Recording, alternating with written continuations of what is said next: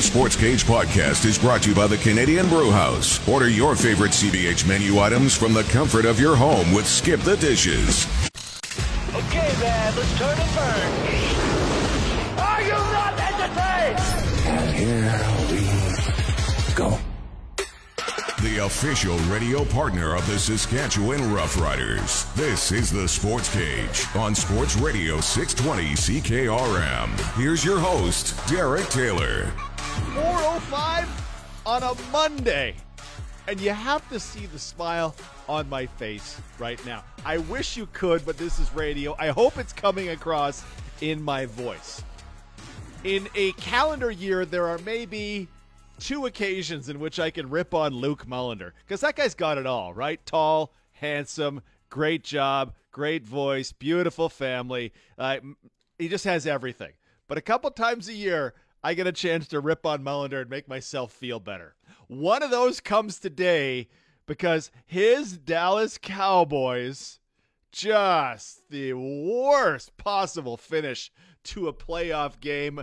The schadenfreude was, it was perfect. We'll rip on Luke at 4:30. Very excited about that. Luke and Suits will cross over at 5:05. We'll talk about the Riders' moves around the Canadian Football League, and the notion that the CFL needs to market itself better bothers me on a few levels. We're going to talk about that with Suits and Mullender at 5:05. Glenn Suter at 5:30.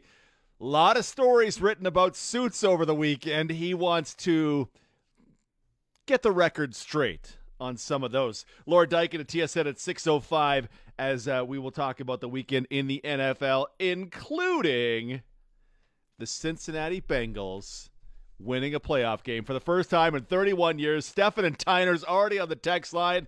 Congratulations, brother. Apparently his wife built him a snowman to destroy when the Bengals blew that game. They did not blow the game, so the snowman lives on.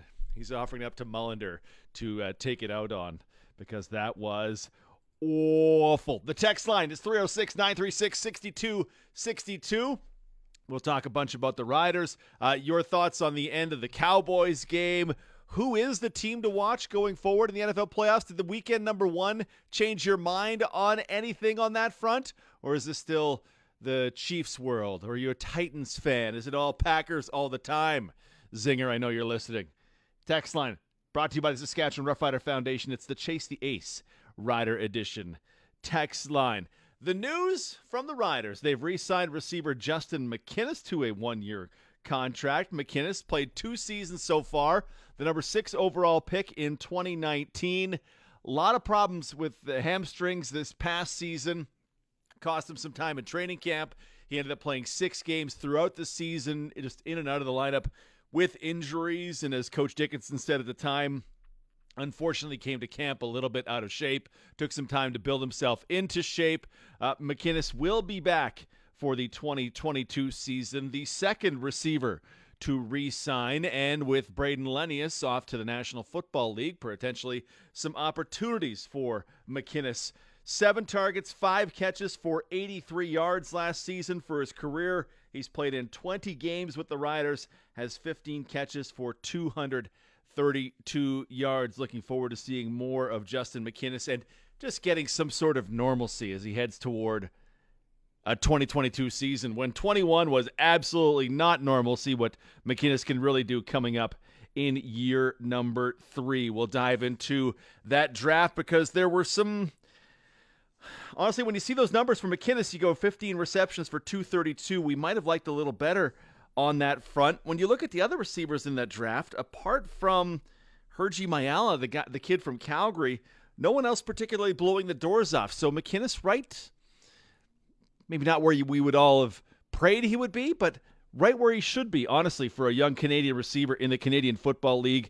It all on the line for him when he returns in 2022.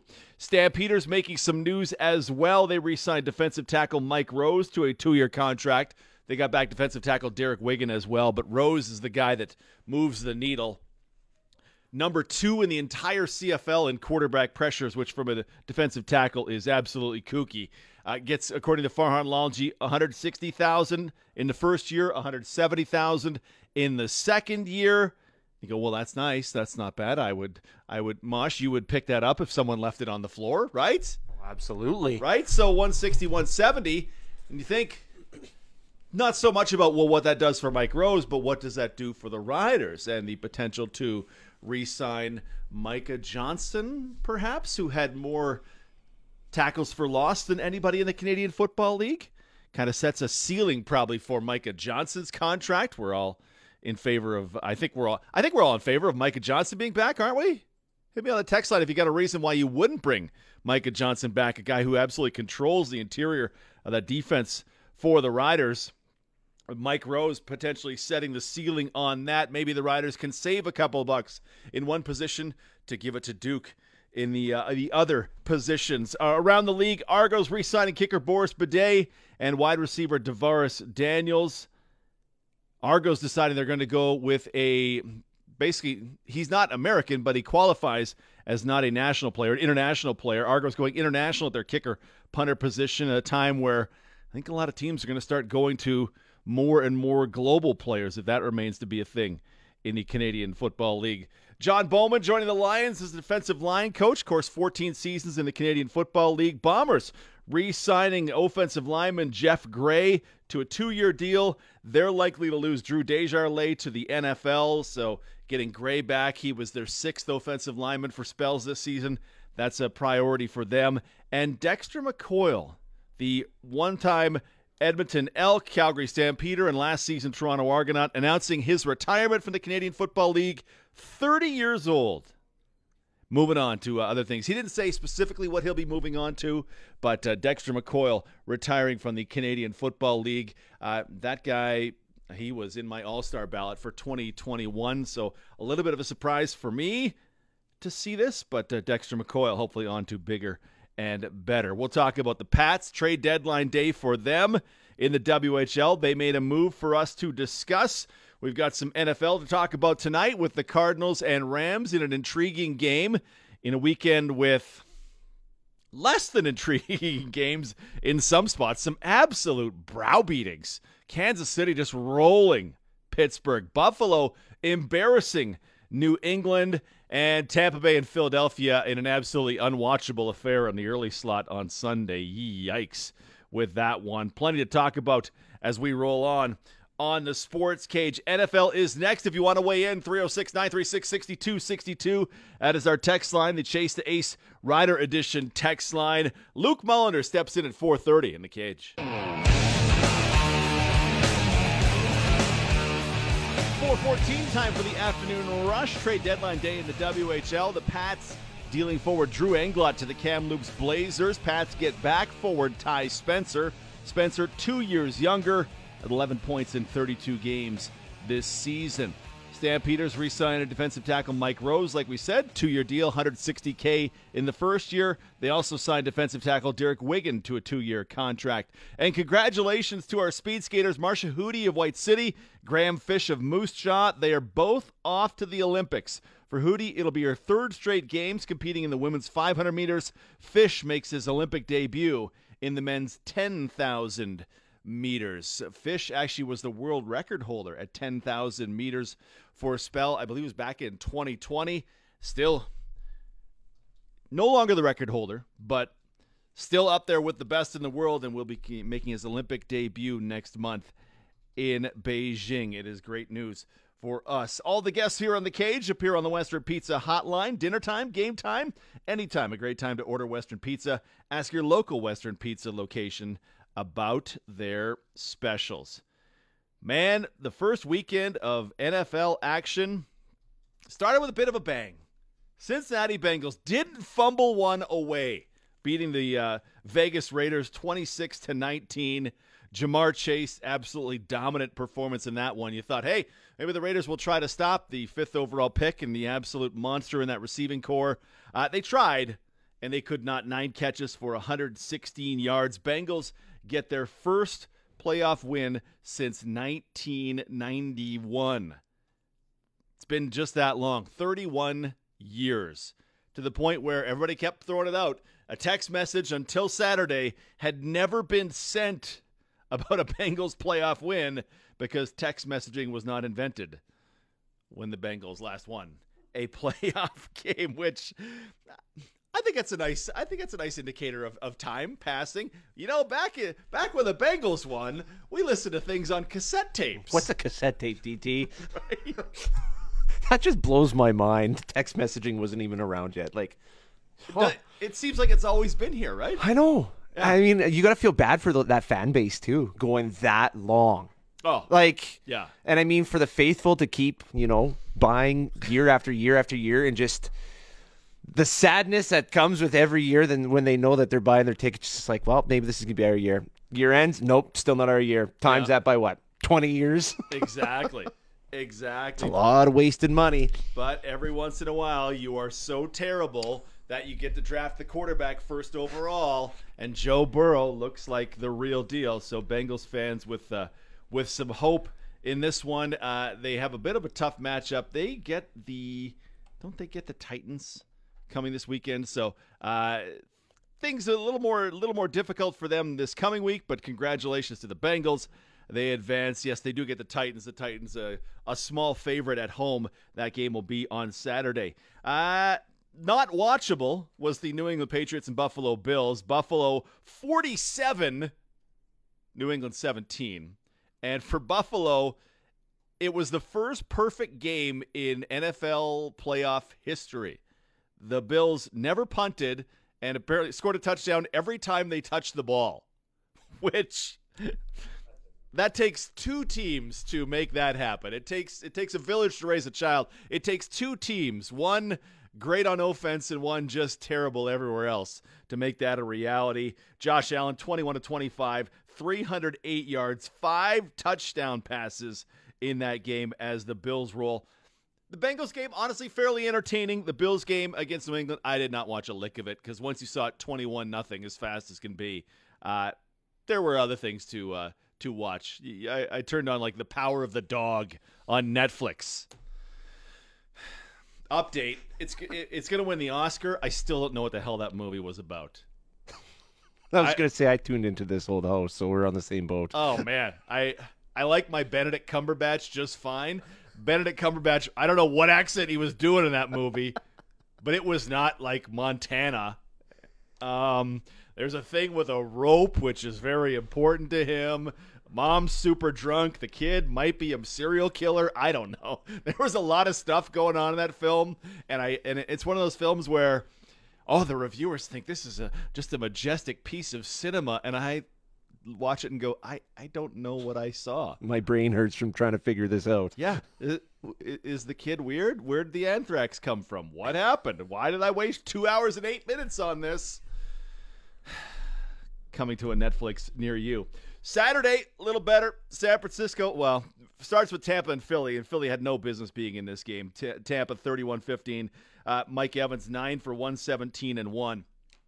God, the thing that just made my heart sing was the San Francisco-Dallas game. You thought this is going to be a great matchup. San Francisco is this unique offense with these characters that no one else has. Deebo Samuel, 10 carries out of the backfield. No one's got a player like Deebo in the NFL. This is going to be great. San Francisco runs up to a great lead, and then Dallas just shoots itself in the foot repeatedly by, you know what? We're not a go for it on 4th and 2 team, so you guys have the ball back. You know what? We're going to kick a field goal that makes a 2-score game a 2-score game because that's good strategy right there. And you know what?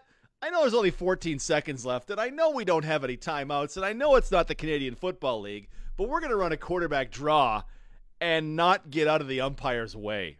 Just that killed off 3 seconds from the clock too. Majestic play calling from Mike McCarthy and friends, and just let's blame it on the referees because we can't. Oh boy, Dallas Cowboy fans! If we have any Dallas Cowboy fans joining us on the show today, and I know we do, because Luke Mullender will be with us in about 9 minutes from now.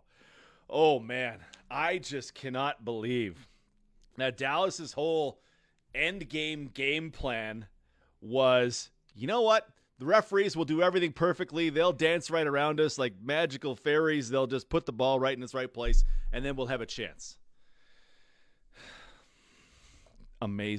Amazing boobery going on in that game. And San Francisco was trying to give it away in spots with punts and long field goals, and instead of going for it in spots where a team like that goes for it all the time. And no, Dallas couldn't take what was trying to be handed to them. Dak Prescott, man, Dak was the feel-good story of the year this year. Coming back from that awful ankle injury, he started so hot, humming the ball all over the field, and then swooned at the end. This game, 23 of 43 for 254, 1 touchdown, 1 interception. Did not end the season the way Dak expected it would be. And Ezekiel Elliott contributing. I know he makes $90 million, which is about $90 million more than I make, but I feel like I need to send Zeke some money for helping me continue on my running backs are not real important philosophy. 12 carries for 31 yards in a playoff game at home for $15 million. It's amazing. There were so many things to that game. It was nonstop. The punter bangs one off the scoreboard. They have to stop the play and start it again. Jerry Jones Stadium, which people were throwing around $1.3 billion to make, has a layer of glass that when the sun goes down, the sun is absolutely blinding on players. So a Dallas receiver comes across the middle, looking back into this blinding sunshine through these windows, and he is nowhere near the football because he can't see it, because this cool design element in the stadium proves absolutely blinding. And when Boomer Esiason is crap-talking you on the halftime show, Boomer, of his terrific opinions, it's just I don't know who builds a stadium east-west, but here we are.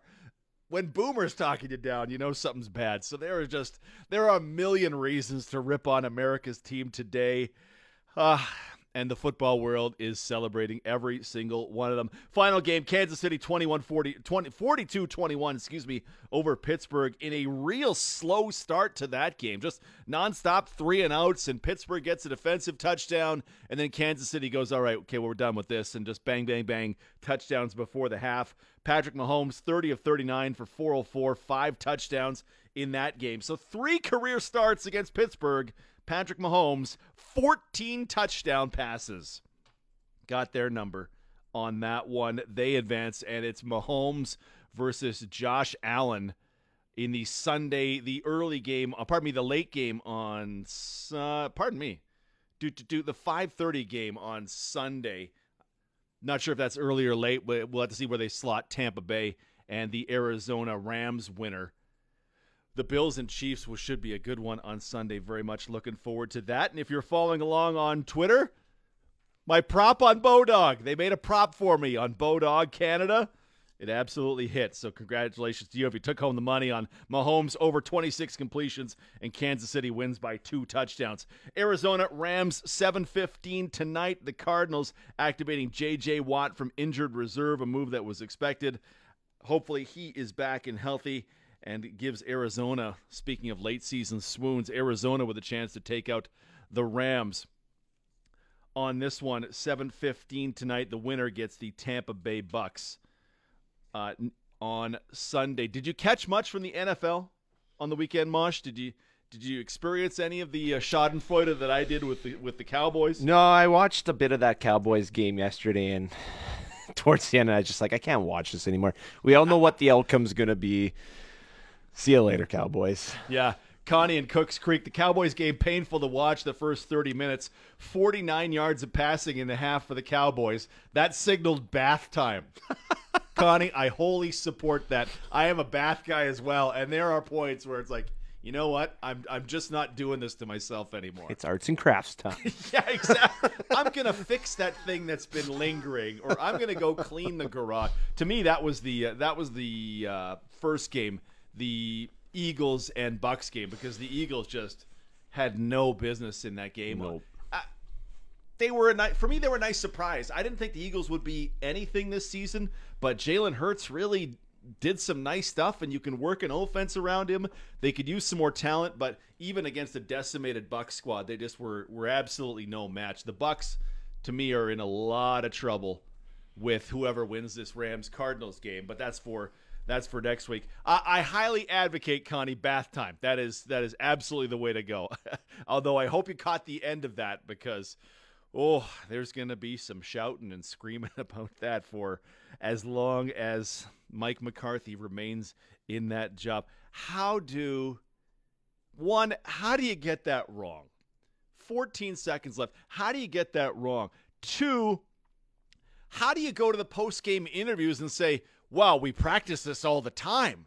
We practice that quarterback draw, get down, spike the ball, and have a shot at the end zone. If you practice it all the time, I would hope to God you're better at it than you showed us on Sunday because that was atrocious. Well, the umpire should have. Just come on. The umpire should have been. Why was he so far back? That's where the umpire stands. Well, why didn't he set the ball? Well, because he had to run through Dak Prescott and the center to grab the ball that the center put in the wrong spot and should have given to the umpire in the first place. Well, why didn't they? Just every excuse in the book they were throwing out. Yeah. Why didn't they stand in front of the water bottles we were throwing at them after the game? Well, because they didn't want to get a concussion. Why didn't the fans litter the field sooner so that they could stop time and we could have that one last play? If your whole strategy is set on everything around us needs to be absolutely perfect, you're cutting it too close. 16 seconds left, apparently. You could have got her done. 14 seconds? No, that's how football works. You know that's how football works because you practice it every day, apparently, in practice. Except for totally blew it at the absolute most important time, and one shot from a 25 turns into the game is over. And Tony Romo wants to hang himself in the booth because he watched his beloved Cowboys fall in that one. Oh, it was entertaining. I cannot wait to talk to Luke Mullender about that coming up. Luke and Suits will cross over at 5 o'clock. Suits has some real beefs with what's going on the internets. We'll talk about that at 5:30. Laura Dykin at 6:05. All football on a Monday on The Cage. Time for one big number. One big number for this day is 15. In his 2 seasons with the Riders, Justin McInnis, 15 receptions for 232 yards. 20 games played so far, and the Riders hope there is much more to come. They re-signed McInnis to a 1-year contract on this day, or at least announced it on this day. McInnis played just 6 games in 2021 thanks to injuries. However, the Riders signing him back up well in advance of free agency, ensuring a nice Canadian fits into their lineup for the coming season. One big number brought to you by Realtor June Daku. Get one big number for your farmland. Call June Daku at 306-736-7640. Prescott takes off running the football. Whoa, I don't think this is going to work out. It will. They'll be able to clock this. They were planned for it. It's down. Oh, my gosh. Oh, the official gets in the way. The game's over. Gosh. The game is over. Oh, he did. Romo was so sure that it was going to work out, and then no, it does not. Romo realizes that it's not going to come through. Connected with Luke Mullender so we can talk about his Dallas Cowboys and just an incredible finish. One we will harken back on for, I don't know, for at least as long as Mike McCarthy's in charge, I would think. It's going to be great. Stefan and Tyner is on the text line. He, of course, our resident Bengals fan. Says, playoff Cowboys are the new playoff Bengals? Is that possible? It's been forever since the Cowboys won a title. What was it, 95? That's been a long time. Thought 91 was a long drought. Been a long time for the Cowboys as well. Stefan points out that Coach Zach Taylor out in the city after the game in Cincinnati, handing out game balls to fans at the bar. That's how you know. That's when you know it's been painful for an entire fan base. Yes, it was a great weekend for some in the National Football League, and it was not so good for others. We'll hook up Luke Mullender in a moment. NHL, nothing of consequence for us in the NHL tonight. Jets and Flames both in action tomorrow. The Jets take on the Capitals in a 6 p.m. game. The Flames hosting the Florida Panthers as they do a little Canadian swing. That one at 8 o'clock. Rachel Doria will talk NHL with us tomorrow. And the Pats making a trade today. We'll get some comments from their GM and head coach John Paddock in a little bit. The Pats trading Drew Englot, 2002-born forward, to the Kamloops Blazers in exchange for 2004-born forward Ty Spencer. Spencer, 3 goals, 8 assists in 32 games with Kamloops this season. He is from Saskatoon, so a chance to come back to his home province. Englot, of course, has been with the Pats for a while. 6 goals, 10 assists in 32 games this season. Paddock saying this is a chance to get a younger, high-skilled player in Ty Spencer that'll fit in their 2004, 2005-born players. Do we have our special guest on the line? Can we play our clip for our special guest? Once again, I know, Luke Mulliner, this one will not leave you anytime soon. Prescott takes off running the football. Whoa, I don't think this is going to work out. It will. They'll be able to clock this. They were playing for it. It's down. Oh, my gosh. Oh, the official gets in the way. The game's over. The game is over. Oh, he did. Luke Mulliner, noted Cowboys fan. I'll let you have it. What are you thinking today? You know what? I've gone through the myriad of emotions that game brought forth, and to be honest with you, DT, that's it's disappointing. But you know what? When you're a Dallas Cowboys fan, you have to accept the good along with the inevitable, and the inevitable of that was that the Cowboys found a way as the better team to lose to an inferior opponent. We gave them an entire football field's worth of yardage in penalties. They canceled out some really crucial plays. So to be honest with you, that last play just fit the game script. You know, when you're not used to being in those scenarios a ton and you haven't done it, I mean, you know, the first thing you need to do in that situation when you down it is literally sprint to the referee and give them the ball. That's it. Right? You know, and for the Cowboys, for them to try to, you know, they got ahead of themselves, unfortunately. And, you know, I don't blame the ref at all. I mean, the ref's got to touch the ball. Tony Romo was right on the broadcast, right? Like, the ref's got to touch the ball. The play can't go without the ref touching the ball and placing the ball down. So when you get in that situation and you down the ball, you have to literally pick it up and sprint and give it to the referee. I mean, we've seen all sorts of examples. Like Larry Fitzgerald is a really good example, right? There's clips of him in those situations where, you know, he catches the ball and literally sprints over, right? Chase Claypool this year got all sorts of flack for being an idiot and dancing on a first down with 30 seconds left when they needed to give the ball to the referee. Yep. That's what you got to do. You got to give the ball to the referee. And instead, what we did was we Dallas Cowboyed it, which means we did something that just made no sense at all. But honestly, man, like, Dak played terrible for 2.5 quarters. The team played trash. And it's I mean, that's the thing.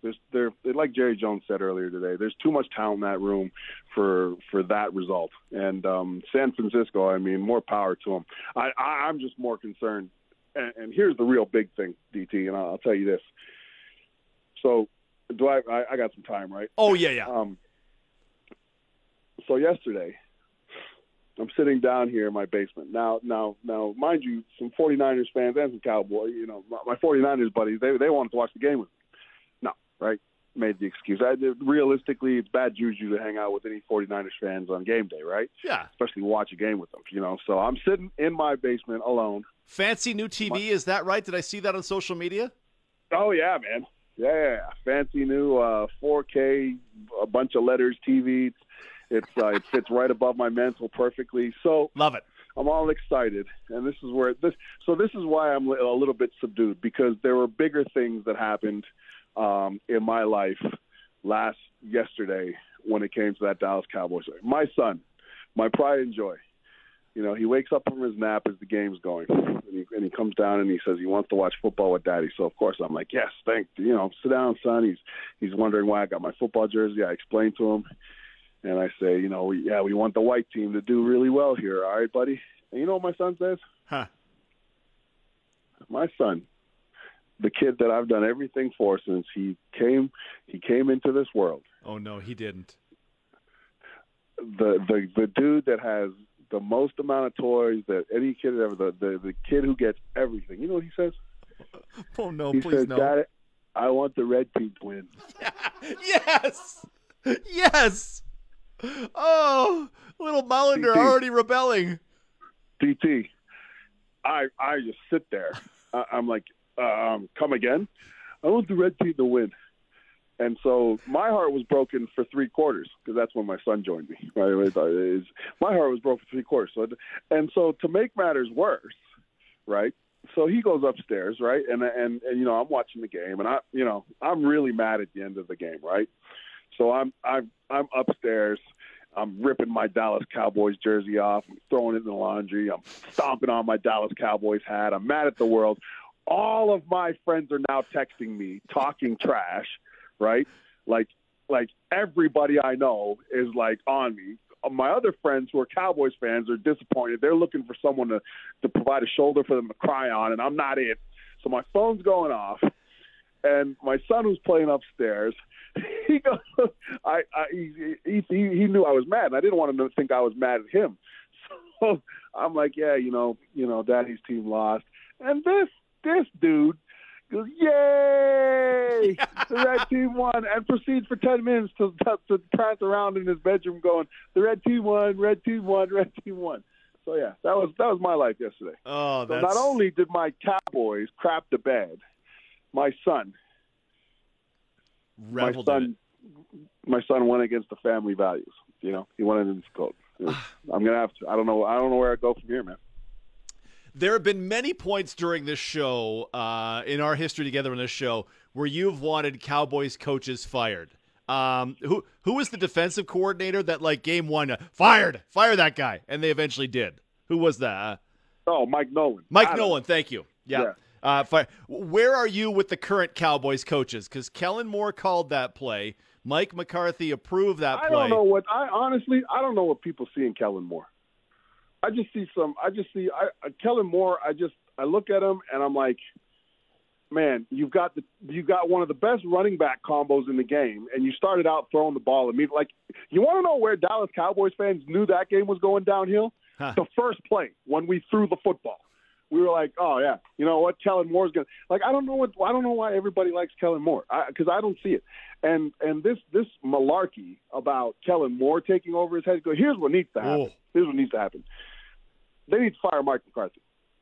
Yeah. All right, because again, that amount of talent on that team, and I thought Mike McCarthy was going to be good, right? I thought he was going to be good for the Cowboys, but honestly, that was probably more just because I wanted to get rid of Jason Garrett. I was tired of watching Jason Garrett clap on the sidelines until my buddy, I told my buddy yesterday, I'm like, man, we got to get rid of Mike McCarthy, man. I would have rather had Jason Garrett out there. You know what he said?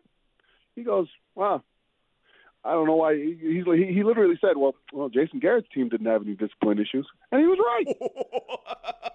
He was right. So then I was like, oh, yeah, now we need to fire Mike McCarthy. But here's who we need to give the job to. We need to give the job to Dan Quinn. Dan Quinn is going to be like the front runner for like 2 or 3 NFL teams. Yeah. Jerry Jones needs to fire McCarthy and hire Dan Quinn. And I know we got to talk about other football games, but that is my point to this game. Is I'm ready to move on from Mike McCarthy. We gave up a football field of yardage in penalties in the playoffs against a bitter rival. Can't have it.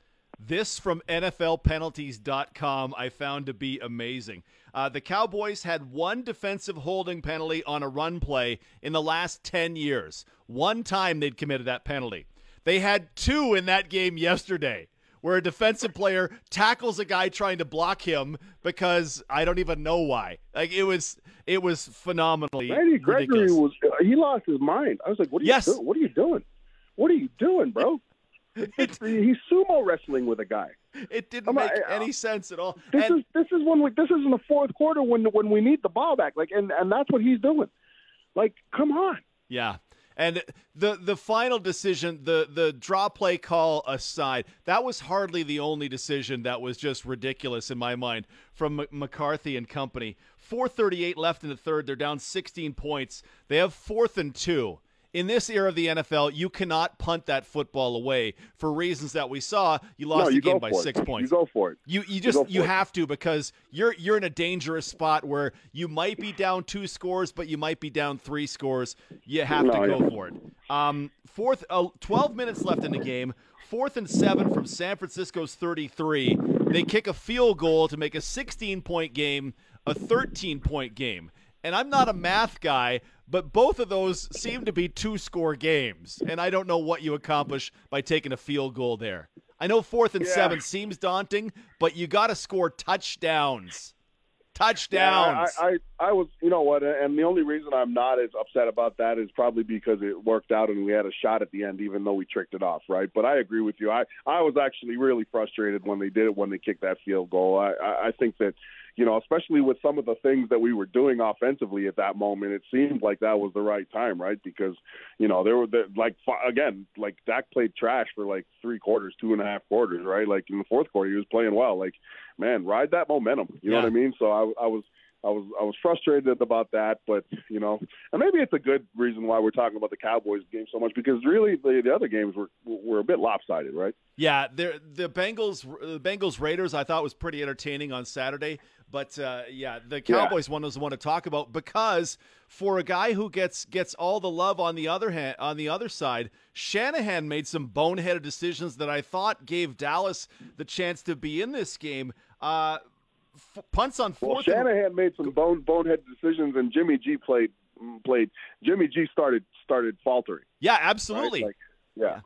Like, 40 seconds left. San Francisco punts on 4th and 1 from the Dallas 38. They get 18 yards net from the punt because it goes into the end zone, and it took Dallas like 8 seconds to get that yardage back. Previous punt decision was essentially 4th and 1 from the Dallas 49. They go, we're going to punt, and Dallas goes boop, boop, and they have the yardage back. And you realize, well, if we're just going to play soft defense, why on earth are we punting? Because it just doesn't matter. They're just going to throw the ball to Blake Jarwin or Schultz, whoever the tight end was, for 40 yards. Well, it was embarrassing the way the 49ers gave up the sidelines. I mean, the announcers made note of it too. You know, they just let the Cowboys. I mean, we'll take it, right? Obviously, you know, Cowboys fans, we were elated, and that's why really. That there was even a chance to run that QB draw at the end, because they finally just said, you know what, just like let them take the middle of the field if they want anything, right? Like, but again, you know, like preparation is everything, and you know, with there's no 4.5 hour rule in the NFL. Those guys are in there all day. Those guys go through every single analytical play, every single analytical situation, and for us to do that, call that play, and then not just the simplest thing of giving the ref the football beyond, you know what I mean? Because but they practice it all the time, Luke. Well, here's the other thing too, right? If you give the ref the football. Well, guess who controls the clock now, right? It's the referee. So the referees have to like leave at least a second on. You know what I mean? Like you give the referee and he trips, like, you know what I mean? They're going to give you another player, right? Give the ref the football. Like, you know, it's just, it's beyond me why we didn't do that. Why? And I just, again, I was mad, but, you know, it was probably more heartbreaking that my son just was elated that the 49ers won. We're going to have to do a long history lesson, you know, this week here on why we never cheer for the 49ers. Yeah, I feel you. I'm going to draw a parallel from my own life to this football game. What's your position on, like, your personal stance on being on time? You got a meeting, Luke. You got a meeting at, say, 4 o'clock. What time what's your plan to get there for your meeting? Well, if you're early, you're on time, and if you're on time, you're late. Right, because things could go wrong, right? I was doing an event in Saskatoon on Thursday, and I thought, okay, well, I got to be there at this time. It starts at like 1 o'clock, so here's what I'm going to do. I'm going to plan to be there for 12:25 because something could go wrong, and something went wrong. My map got me all goofed up in directions, and I don't know where I'm going. And when I thought I'd be a half hour early, I was only 10 minutes early. You have to plan for things to go wrong. You gotta plan for worst case scenario. Exactly. The Dallas Cowboys, by doing this with 14 seconds left, did not plan for anything to go wrong. They let themselves zero margin for error. And if your plan hinges on everything being absolutely perfect, you have no plan at all. Because when are things ever perfect? Never. Yeah. Yep. Never. No, I totally agree, man. Brutal. It's it was again, it's we sit here today and the San Francisco 49ers, like, man, you know, I'm you know, I had a ton of bets out there. I now got to take a stupid picture with 49ers gear on and stuff like that. No. It's just a disaster. Yeah. That's absolute so disaster. bad. 4:48. We'll talk about the Riders signing on the other side. Some CFL news next as we continue with Luke Mullender. Glenn Suter joins into conversation at 5:05 on the Sports Cage. This segment for Nick Service in Emerald Park, your local Massey Ferguson, Challenger, Rogator, Gleaner, and Fent dealer. Call 781-1077. Sports Ticker at 4:49. The Riders re-signed receiver Justin McInnis, number 6 pick in the 2019 draft, has played 20 games for the Riders, dealt with a recurring hamstring injury in 2021. Argos linebacker Dexter McCoyle has announced his retirement. The 30-year-old played 4 seasons in the CFL with some NFL time in between.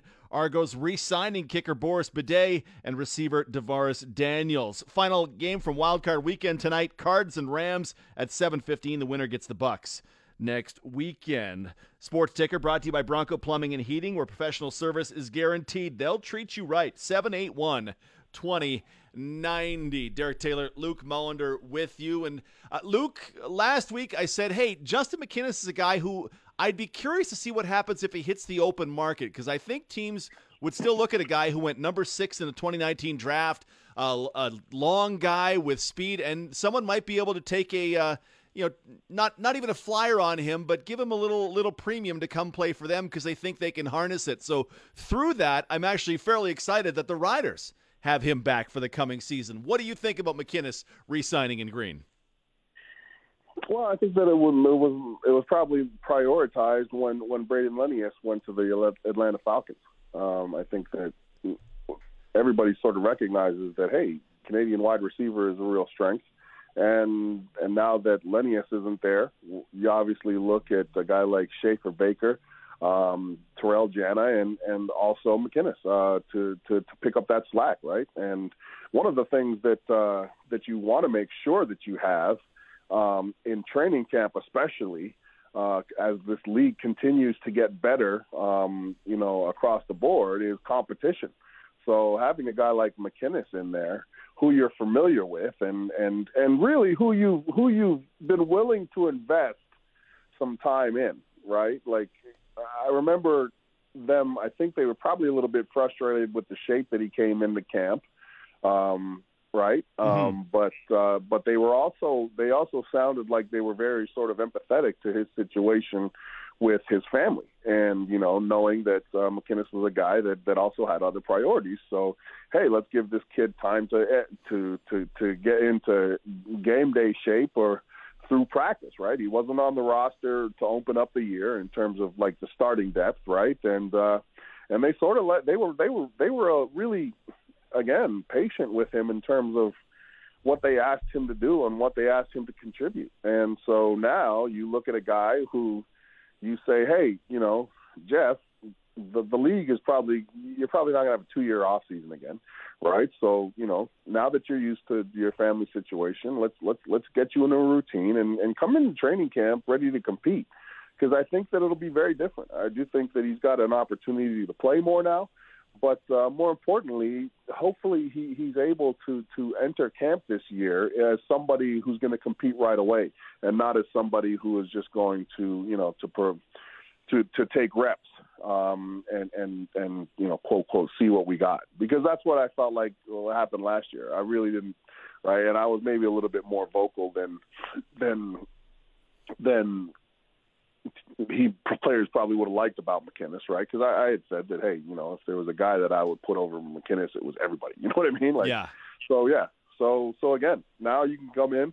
The team's committed to you. They've already shown that they like you, and that they were willing to be patient. So now here's some money, and also like, hey, let's give a little bit of that equity that the team gave you. Let's give it back, right? Come in ready to go. Yeah. This is the thing with McInnis, and I was just looking over some old depth charts from 21.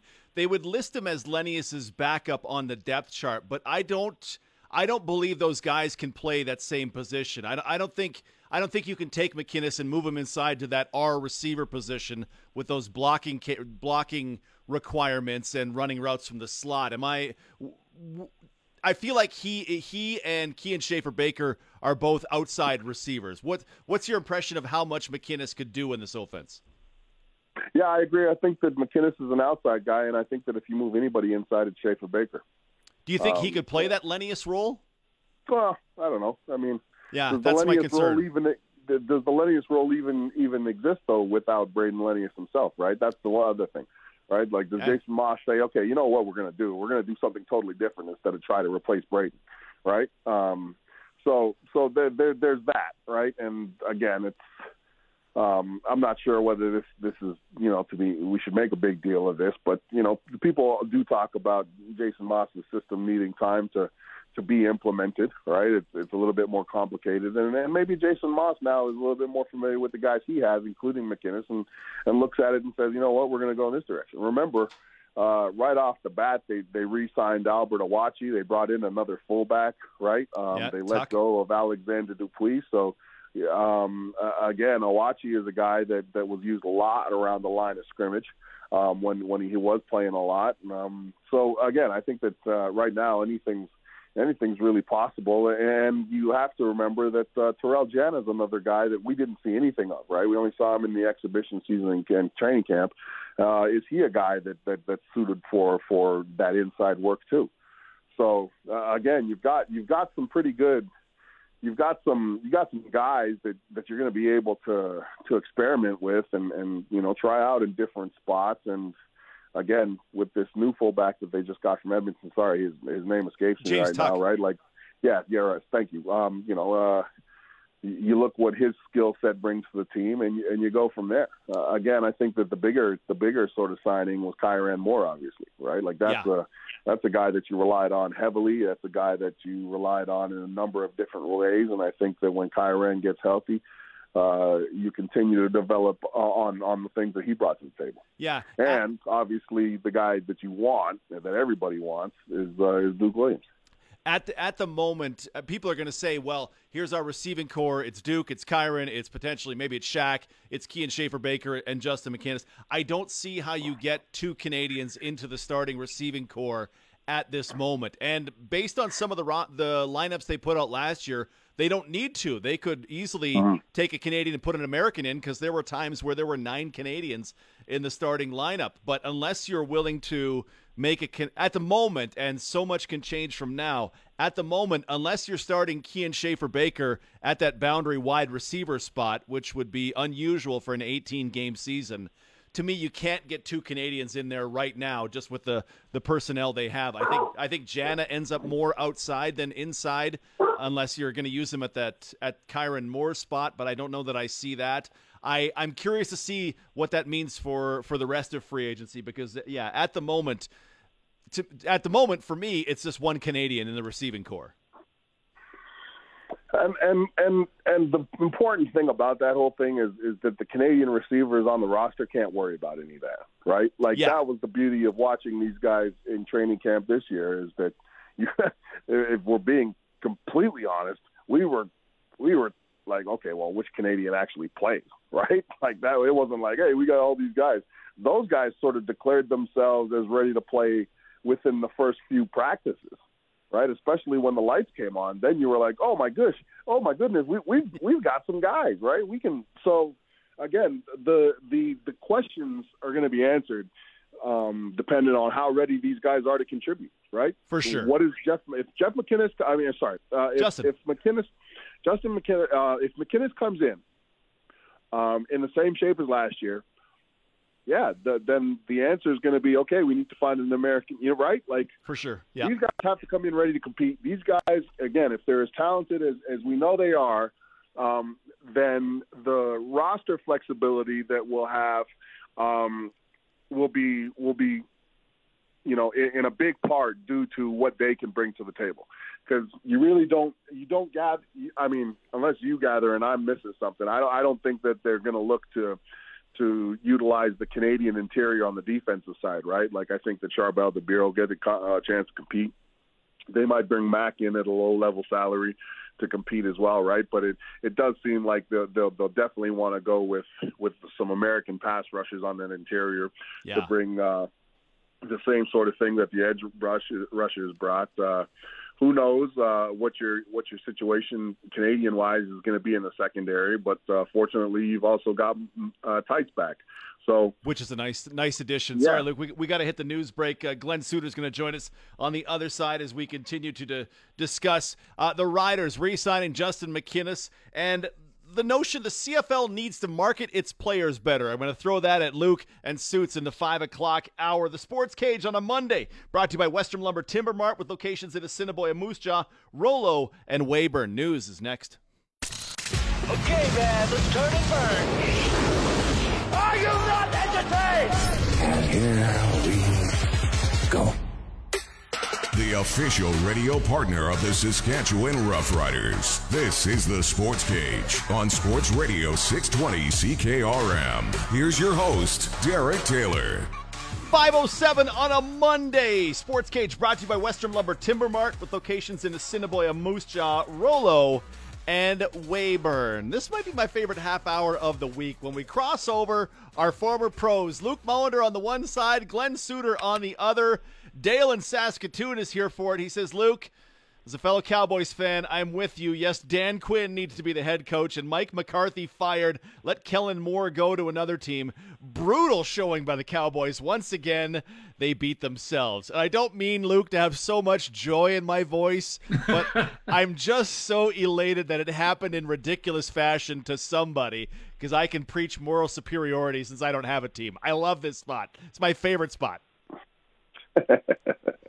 Well, I'll tell you what, man. Yeah, again, like I said, I'm not sure what people see in Kellen Moore. I think that I would have had a pretty good chance with that personnel in Dallas on the offense. I think I would have had a pretty good chance to get at least 250 yards and a couple of touchdowns as an offensive coordinator this year. So again, I think we've been quick to rush and give the wrong guy credit. Credit goes to Dan Quinn. He did a great job. He did exactly what we wanted him to do when they named him DC, is to create some turnovers and get a defense that's capable of taking you into the playoffs and deep into the playoffs. But the discipline issue, man, that's gonna hurt for a while. All right, so Suits, of course, we've been talking a ton about the final play call for the Cowboys, the quarterback sneak with 14 seconds to go. The question I have for you guys, who both played a long time in professional football, what did you do when your coach made a terrible call and you knew it was terrible? What did you do immediately? What did you do in the aftermath? Suits. Well, immediately you don't show your disappointment in the call. You're very careful not to do that. You go out on the field and try to execute whatever's called, no matter how crazy you think it might be. And if you're veteran enough, and I'll go back to the 89 Grey Cup, when in a key moment we called the play to double team Tony Champion, and we actually changed the play. It was both Richie Hall and I in the defensive huddle changing the play in the Grey Cup because we thought we knew better. Oh, no. and they threw it to Tony Champion, who makes that spectacular catch. But we had double teamed Rocky DiPietro, and we both felt like they were going to go back and try to go to Rocky DiPietro just across the goal line. So I guess that's a long story to sum up the fact that you go and execute what you can. If you're a veteran, you can try and change the play if you want, but you better be right. So you and Richie Hall together helped create one of the great catches in CFL history. Well, I'm not sure if we could have really legitimately doubled that far outside anyway, but he, we wanted to double Rocky DiPietro. We wanted to take him away from Carrington and have him throw it. If he's going to beat us, he's got to beat us with a long throw, an accurate throw, and boy, was it ever an accurate throw and play. Oh, one of the best ever. Absolutely. Luke, when a coach made a terrible call, what did you do in the aftermath? Like, I assume you executed the play, but what did you then do afterward? Was there kind of silent grumbling when you got back to the locker room, or what happened? Well, it depends if you won the game or not, right? If you won the game, you don't say anything, and you talk to coach maybe at the first day back and say, look, man, this situation, we felt we should have gone with this. You know, what's your thinking behind it? How come you called that? But if we lost the game, then by all means, you moan and complain about it all night, all day. That's just something you do. I've been in the same situation as Suits in 2009 in the Grey Cup. Me, Stevie Baggs, and John Chick were out there in one of our formations towards the end of the game, and for about I think it was about probably there's four calls in a row that we didn't agree with at all, and we ran 3 of them, and then finally on the 4th one, I think the ball to Ben Calhoun, Chick and Stevie, they had enough of it. Well, Chick mainly. So what we agreed to do is we agreed to, as a defensive front, we agreed to sort of do some of what was being asked of us and at least let one of the guys rush, because that's what we felt we weren't being able to do. It felt like we were just, as a defensive front, we weren't able to rush the passer, especially with John and Stevie on the edges, right? So I've been in that situation too, man, and you know what? It's frustrating, but again, there's a lot to be said about doing the right call. Sometimes if you may have the wrong call in there, but if everybody's doing it and everybody's playing it at 100% of that call, then you still got a chance to have something come out that's positive, right? Yeah, you got to do what you got to do. And Luke, I don't want to bring up the Dallas. I know it's fresh, and I can't wait to see. I'm sorry, but to see you in a 49ers jersey, I'll be checking my Twitter. That's going to be wild. Yeah, I will not be. Oh, and the worst part, Suits, is like we agreed that it would be broadcast on all social channels. Like, okay. So there's no way I can hide it. Yeah. But I want to go back to that last 14 seconds because I know obviously the coaching staff takes a lot of heat there. But really that is the job of the quarterback, and Dak needed to manage that 14 seconds. I wasn't, in fact, when he took the snap and ran quarterback draw, I thought that's a brilliant call because it keeps the ball in his hands so that he can now control it and get it to the official as quickly as he needed to spike and kill the clock. So if you throw it to a receiver and the defense was playing to protect the sideline. So if you throw it to a receiver in the middle, you now have to go get it from the receiver or hope that he knows you got to get it to the official as quickly as possible. Yep. But what you had with the quarterback draw was brilliant because you go up, you get down about 2 seconds earlier because those extra 2 yards wasn't going to make a difference. But now you can make an intermediate throw to the end zone on the last play of the game. So, I thought they managed it right to that point, but then Dak has to control that. He can't give it to the center. He's got to turn around, keep the ball, give it to the official, get back, get lined up. As soon as he puts it down, snap, spike. And that's on Dak Prescott. That's 100%. I'll defer to Luke on the assistant coaches and the entire game plan and things like that because he's a Dallas guy, and I haven't studied him like that. But on that last 14 seconds, that's on Dak, not on the coaches. Yeah. You got to, as players, you got to own that part, right? Like you got to understand, especially when you go through those scenarios, right? Like when you go through that scenario in practice, like Suits said, the reason why. One of the perks of running that play is that keeps the football and you're able to down it and run to the referee and give him the ball, right? But they didn't do that, right? No, they didn't. And right? that's the thing. So multiple guys did it wrong after that, and they say, well, we practice this every Friday and Saturday, Dak said. McCarthy said, we practice this all the time.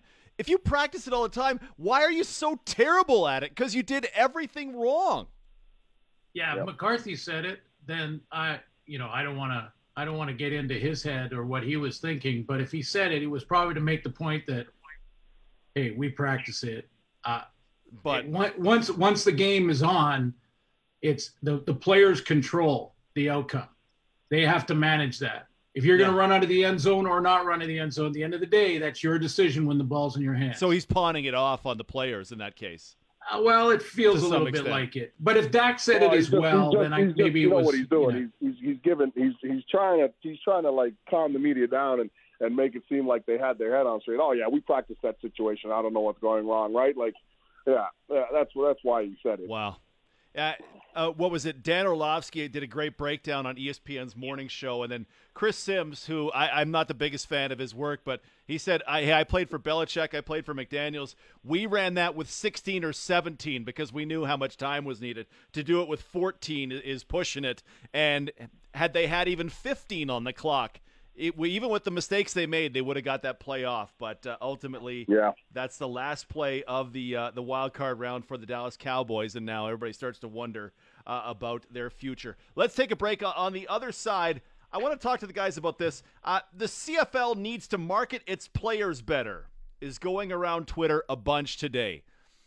I think that's nonsense. We'll discuss it with Glenn and Luke as we continue. It's the Sports Cage on a Monday for Western Lumber Timber Mart. Afternoon rush at 5:18. Pats trading forward Drew Englot to the Kamloops Blazers, getting back forward Ty Spencer. Spencer 2 years younger. And congrats to speed skaters Marcia Hootie of White City and Graham Fish of Moose Jaw. They're both off to the Olympics. For Hootie, it is her third straight games. The text line 306-936-6262, brought to you by the Saskatchewan Roughrider Foundation. It's the Chase the Ace Rider Edition text line with Luke Mullender and Glenn Suter crossing over on a Monday. There's a bunch going around Twitter today about all the things the CFL does wrong. So, Suits, I don't want to steal it from you, but I'm having a why moment. And one of the overall things is the CFL needs to market its players better.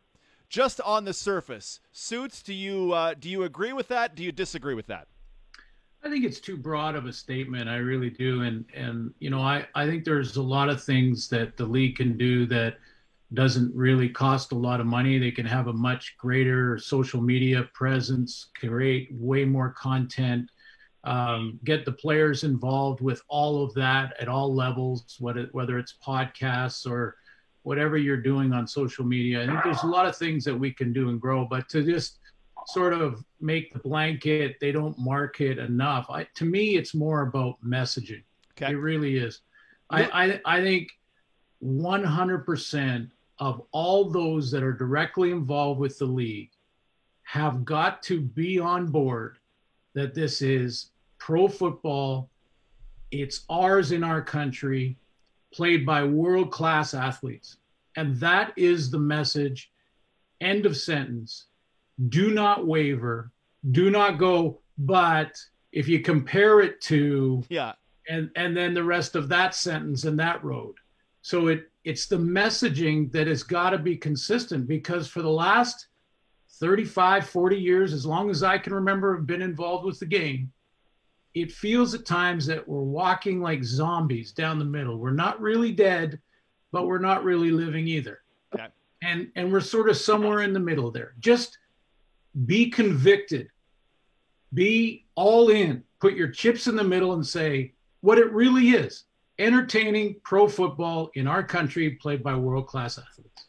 Luke Mullender, the thought, just in this statement, the CFL needs to market its players better. Where would you fall on that? You know, I'm totally on Suits' side about, you know, buying in, you know, locking in and really owning the value of the Canadian Football League game. As far as the statement goes, I actually disagree with it. I think that it's the teams that need to market their players well, right? And that probably means the CFL. But at the end of the day, there's a couple things I think the Canadian Football League needs to do. I think they need to get creative with their corporate partnerships, because that's what engages the players, right? When you go out and you get partners that are progressive and that understand demographics and want to leverage players so that they can attract people to their brand, right, and the CFL brand, that's where the magic and the money is made for everybody. When you have progressive partnerships in the Canadian Football League. That's why it was really disappointing for me to listen to Randy Ambrosie's State of the League address at the Grey Cup week, and they only announced one partnership, and that partnership was with a data collection company, right? Like I have always felt like they need to harness exactly what Suits is talking about, but then they need to go out and find those partners that also believe that and also have the expertise, because that's the one thing about the CFL. They don't have the expertise and the infrastructure to create it by themselves. They need willing partners to help and share ideas and create, and that's where I think the CFL needs to go. And my second thing is the Canadian Football League and every single team that needs to start coming up with a plan to get this game in front of new Canadians, period. End of story. Absolutely. And they don't do enough of that. And you know what? It's not that people always say, well, football is a hard sport. Like, new Canadians want to get involved with football, right? They may have trouble understanding sort of at the very start of, when they're watching a game, because they're, new Canadians like myself when I was younger, right? Like, I came from New Zealand, and, every game we played, like soccer or rugby, the ball always moved forward, right? Like, is it confusing to see a team go all the way down the field and all of a sudden have somebody throw a yellow flag out there and now the team has to go backwards again, and there's more added? Like, there's a lot to think about, right? But you can make that fun. You can make that adaptable for new Canadians. And again, like, look at Canada. Look at Regina, right? Like, Suits, that's the best part about Suits' experience with TSN. He was coming into Saskatchewan where, you could count the people of color on one hand, and you might be double counting someone. Now it's a lot different, right? It's a lot different in Saskatchewan. It's a lot different across the country. This is a multicultural country, and if you want to truly own and take pride in Canadian football, make it attractive to new Canadians as well. Because new Canadians, if you look around, there's a lot of them. Well, and I think that's a huge stakeholder group that we don't cater to enough, and we should. There's a huge opportunity for every team to do so. The NFL just had a playoff game on Nickelodeon again because they want to appeal to a new market. That's not new Canadians, but that's kids, and guys get slimed in the end zone because they're looking out for that. The other thing too is, right? Let me jump in here. Let me jump in here for a sec, Luke. Just on the premise that because this is the one that it bothers me when people say the CFL needs to market its players better. Suits, you're a huge fan of the Canadian Football League. Is there a CFL player who, if you saw him in a commercial, he would make you want to buy a product? Is there any CFL player that would turn a non-football fan to buy a car, a soft drink, or go to a restaurant nationwide? Yeah, not really. And that's honestly, the problem. Yeah, honestly, but it's not just that. Like, I don't buy a soft drink because The Rock says I should either. Yeah, but at some point you probably did. At some point in your life, you were probably manipulatable by that's cool, I like that, I look good in FUBU, whatever it is, right? There was probably a point where you did. And I mean, Steph Curry can sell shoes, and LeBron can sell shoes, and Patrick Mahomes can sell Head and Shoulders with Troy Polamalu. But we don't have that level of star in the Canadian Football League. Well, I think we have the level of star. I think we have the level of talent. As I said, it's who is that star though? Who has that Q rating? But I hear what you're saying, and that's where you approach it differently and you let it grow organically. So for instance, an example would be for me to have a Saskatchewan Roughrider who is a captain of a minor football team or a flag football team in the province of Saskatchewan. He's their honorary captain for the entire season. And that captain goes and talks to his team. He follows his team. He goes on Twitter and engages with the players on his team. And maybe those are 10-year-old kids playing flag.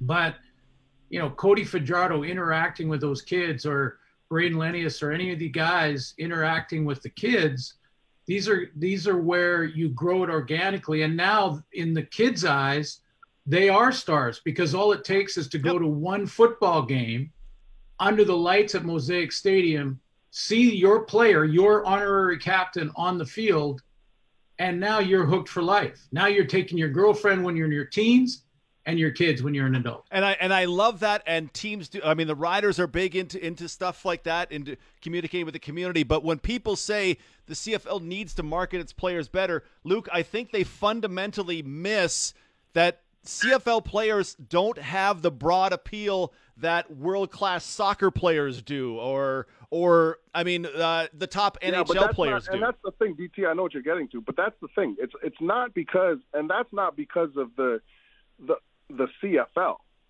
I mean, the players. That, like, for instance, Ronaldo, such an international appeal, right? The reason why Ronaldo is such an international appeal is because he is an amazing soccer player. But soccer's the deal. Soccer is the sport, right, that all of the world, relates to and draws to. So if you stand out in the sport that everybody loves, then you automatically get catapulted to that stardom. And that's why Suits is talking about Canada actually starting to take initiative and start owning the game, start treating, start the messaging around world-class athletes playing the Canadian Football League game. Because the higher the Canadian Football League is able to elevate itself, the higher the standouts from those individual teams will then be elevated. It doesn't go anywhere if the game doesn't get elevated itself. And that is why I talk about partnerships, because the game gets elevated through its engagement with corporate Canada, with everybody else, and that's through the partnership. So it's all part of it. But yeah, as far as the premise goes, well, the league needs to market its players. No, that's not true. Because truthfully, like, the NFL doesn't go out of its way to market Tom Brady. The NFL goes out of its way to market the NFL that Tom Brady's in and that he's one of the greatest players. He just released his own clothing line. The NFL wouldn't have anything to do with that, right? Like, so again, it's the game that needs to be elevated. But yeah, I mean, whoever has the best head of hair in the Canadian Football League, nobody in Canada is buying Head and Shoulders because pretend Brandon Banks had big, long hair. No one's buying Head and Shoulders because Brandon Banks says go buy it. There's not that sort of buy-in. So to set that as a target and use that as the CFL is doing this wrong because, and there are players online doing that, you're missing the point of what the CFL is. The CFL, and Suits, you and I will talk about more about this in the next half hour, the CFL is building from the community out. And to put that on the – I think the CFL does a bunch of stuff wrong, but I can't stand when people go, you're not marketing your players. Really? Because when I watch Juwan Brescison making catches and go, Juwan is not a star, but, man, I see that – I've seen that catch 100,000 times. The CFL, they're doing some stuff right. Before I go, the CFL literally for 2 years straight brought every single Tier 1 player into Winnipeg and into Saskatchewan. Yep. They did it 2 years in a row.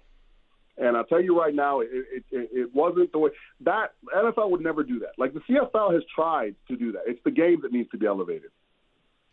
I'm with you on that. Luke, thank you, brother. Talk to you guys Friday. I'll be watching Twitter, Luke. I'm going to be watching Twitter. And I'll just, you know what? I'll save you the time. I'll send you a pic. Get Luther a Niners jersey too, hey? Oh, I'm still mad at that. He is Luke Mullender. Follow him on Twitter at LukeMull95 with us every Monday and Friday on The Cage. 5:30. Glenn Suter sticks around for fine tailored suits next.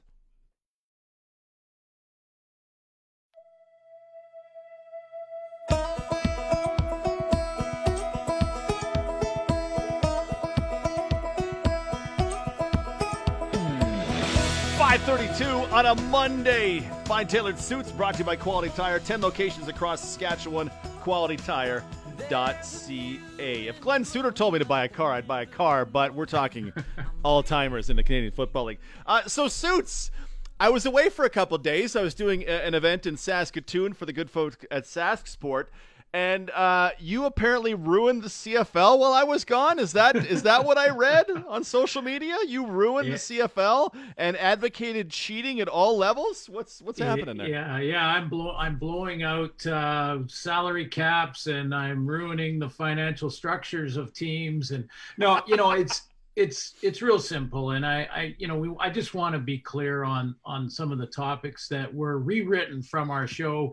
Clayton was filling in, as you know, DT, but there was a couple of things. First of all, we talked, and I was asked specifically about the rider situation and hosting the Grey Cup, and does that sort of change your approach and free agency around the corner? What what would you be looking at if you're Jeremy O'Day and things like that. And my thought is that you push the salary cap. That by no means do you deliberately, blatantly go over it. You just push it so that you're right at the edge. And then if you have some injuries in the season and your salary cap starts to you kind of leak into the fine area, well, then you live with that, because you want to go out and try and create and buy as many, you're basically buying them on the free agent market, big playmakers as you can, and character guys that are going to build your team's core. But, that's a balancing act and a budgeting act. And, social media is hilarious to me, because the guys that are taking clips from our show and rewriting them, I think are great. And a lot of times they write some really good stuff. I mean, when they're breaking down Zach Collaros' contract and his leverage and, other articles that are on 3 Down Nation and in a lot of different places on the internet and on Twitter, I think, hey, it's great. I mean, there's a lot of really good stuff in there. And to be honest, they often quote me word for word. But the headline of the tweet is where they try to go across the line. And I'll give you an example. Outside of the one with the Riders, and no one was suggesting cheating. In fact, if you go back and listen to any time we've talked about salary caps, I've been for them 100% before they even existed, and think that every team should stay within their cap. But if you're going to push it, you do it when you're in your host year. And you take some gambles that if we get really deep in injuries and we have to bring in more players, it's going to hurt us and we may have to pay a fine. We understand that, but it's our year with the Cup. We want to try and get that key playmaker. We're going right to the ceiling. Okay. And so that clears that up. But the one that forced me to go back on Twitter and make sure I was clear was the Paxton Lynch discussion. And we were talking about the backup quarterback situation for Saskatchewan, and there were a bunch of people that, believe because he was a first round draft pick in the NFL that, given the opportunity, he would have been the guy that wins the championship for the Riders. And, first of all, we're talking in the context of backup. So this is Cody Fajardo's football team. I was asked a lot of questions about Paxton Lynch during the season, more than, except for Cody Fajardo, Paxton Lynch was the player I fielded the most questions about on the entire Riders team. Yeah, because there's a lot of people still. And again, this goes back to the messaging. We led into this part of the show with great discussion on messaging and being convicted to the league is made up of world-class athletes, because there's a lot of people that still waver and believe that because he was a first-round draft pick, he should walk on water and come in here and just take the job and take it and run. Well, we've seen many, many examples that just doesn't happen. And so what happened when the headline came out on Twitter was I was quoted as saying Paxton Lynch isn't good enough to play in the CFL. I never said that. Right. What I said was he wasn't good enough to make the team or the active roster in Saskatchewan last year. He was beat out by Mason Fines. He was beat out by Isaac Harker. He was beat out by Cody Fajardo. Straight fact. Yeah. He never played the game. Those are the facts. He didn't make the dressed lineup because he wasn't good enough in training camp and beyond to make the starting lineup. Yeah. So because of that, that's just a fact. And just because he was a first-round draft pick, and believe me, I've seen tons of them come through that couldn't play here. Some of them were Pro Bowlers that couldn't play. And then in the article, it's written that I compared him to Johnny Manziel. And again, I want to be clear on that. I didn't compare Paxton Lynch to Johnny Manziel. I was saying that in a bigger picture discussion, and it was clear if you go back and listen to the show, in a bigger picture discussion, Johnny Manziel was another example of that.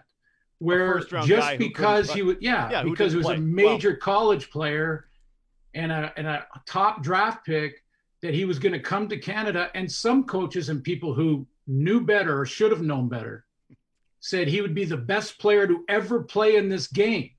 June Jones, everybody. June Jones with the best player in the history of forgetting that Doug Flutie still exists. Yeah, that was, I threw up in my mouth that day. Yeah. But my point is that is all ridiculous, because again, world-class athletes out on the field.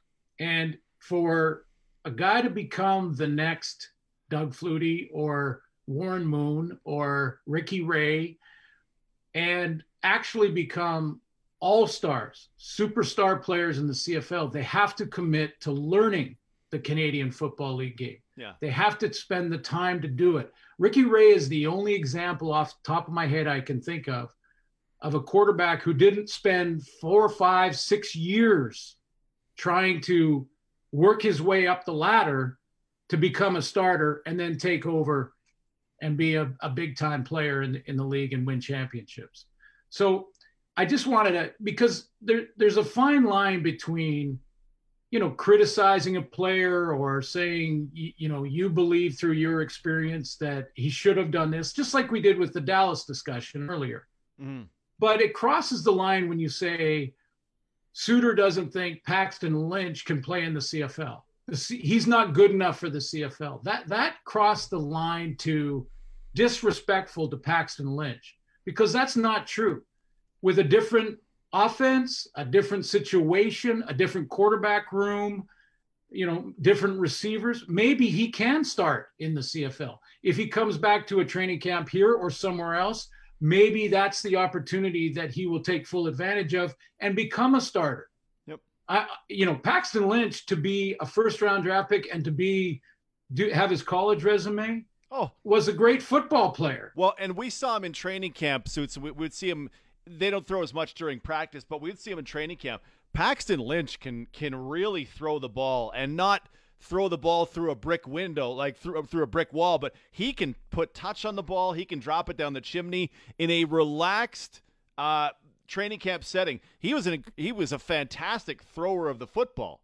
Who knows what it would have been like in a game, but the people who were educated enough to determine should Paxton Lynch play for the Riders said 13 times, no, he shouldn't. Yeah. The coaches make that decision. You and I don't make that decision. The coaches said he's not better than what we have. And that's, to your point, that's exactly what you're saying. Coach Dickinson, Coach Moss said he's not better than what we have. He won't play this week. Yeah, so the headline in Twitter, and again, a lot of these articles will actually quote me. So if you go and actually read the article or listen to our show again on the podcast, you'll hear how I said it. And it's different than that headline that Paxton Lynch isn't good enough for the CFL. There is no way I would disrespect any pro football player that gets an opportunity to go to a training camp at the pro level on either side of the border. They're good enough to get there. They're great football players, guaranteed great football players.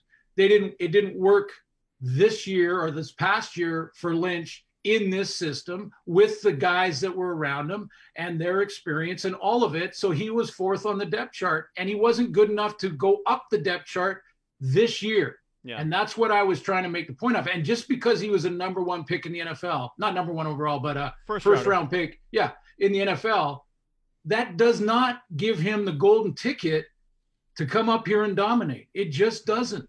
Yeah. And this is the messaging that we touched on in the first half with Luke that I'm talking about.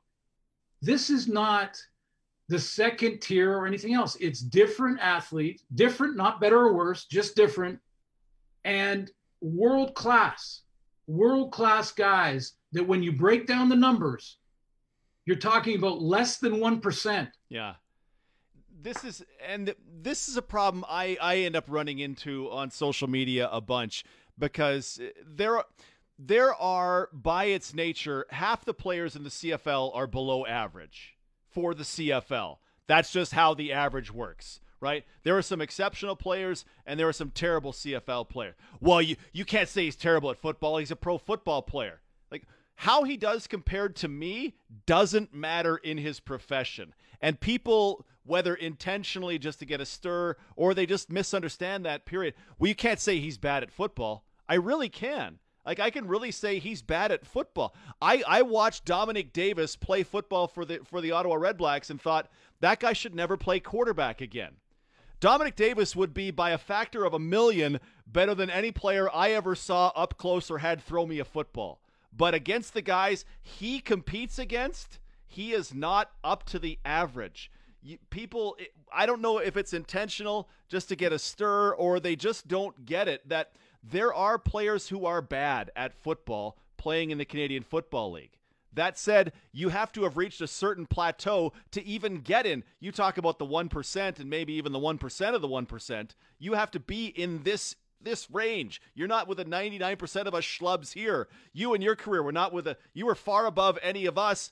However, there were times where you might have been, I don't know, I don't remember 100% of your career, but there are guys you played with who were below average CFL players, yet were incredible football players in the grand scheme of the football world, because that includes high school, where, man, I was a bad high school player.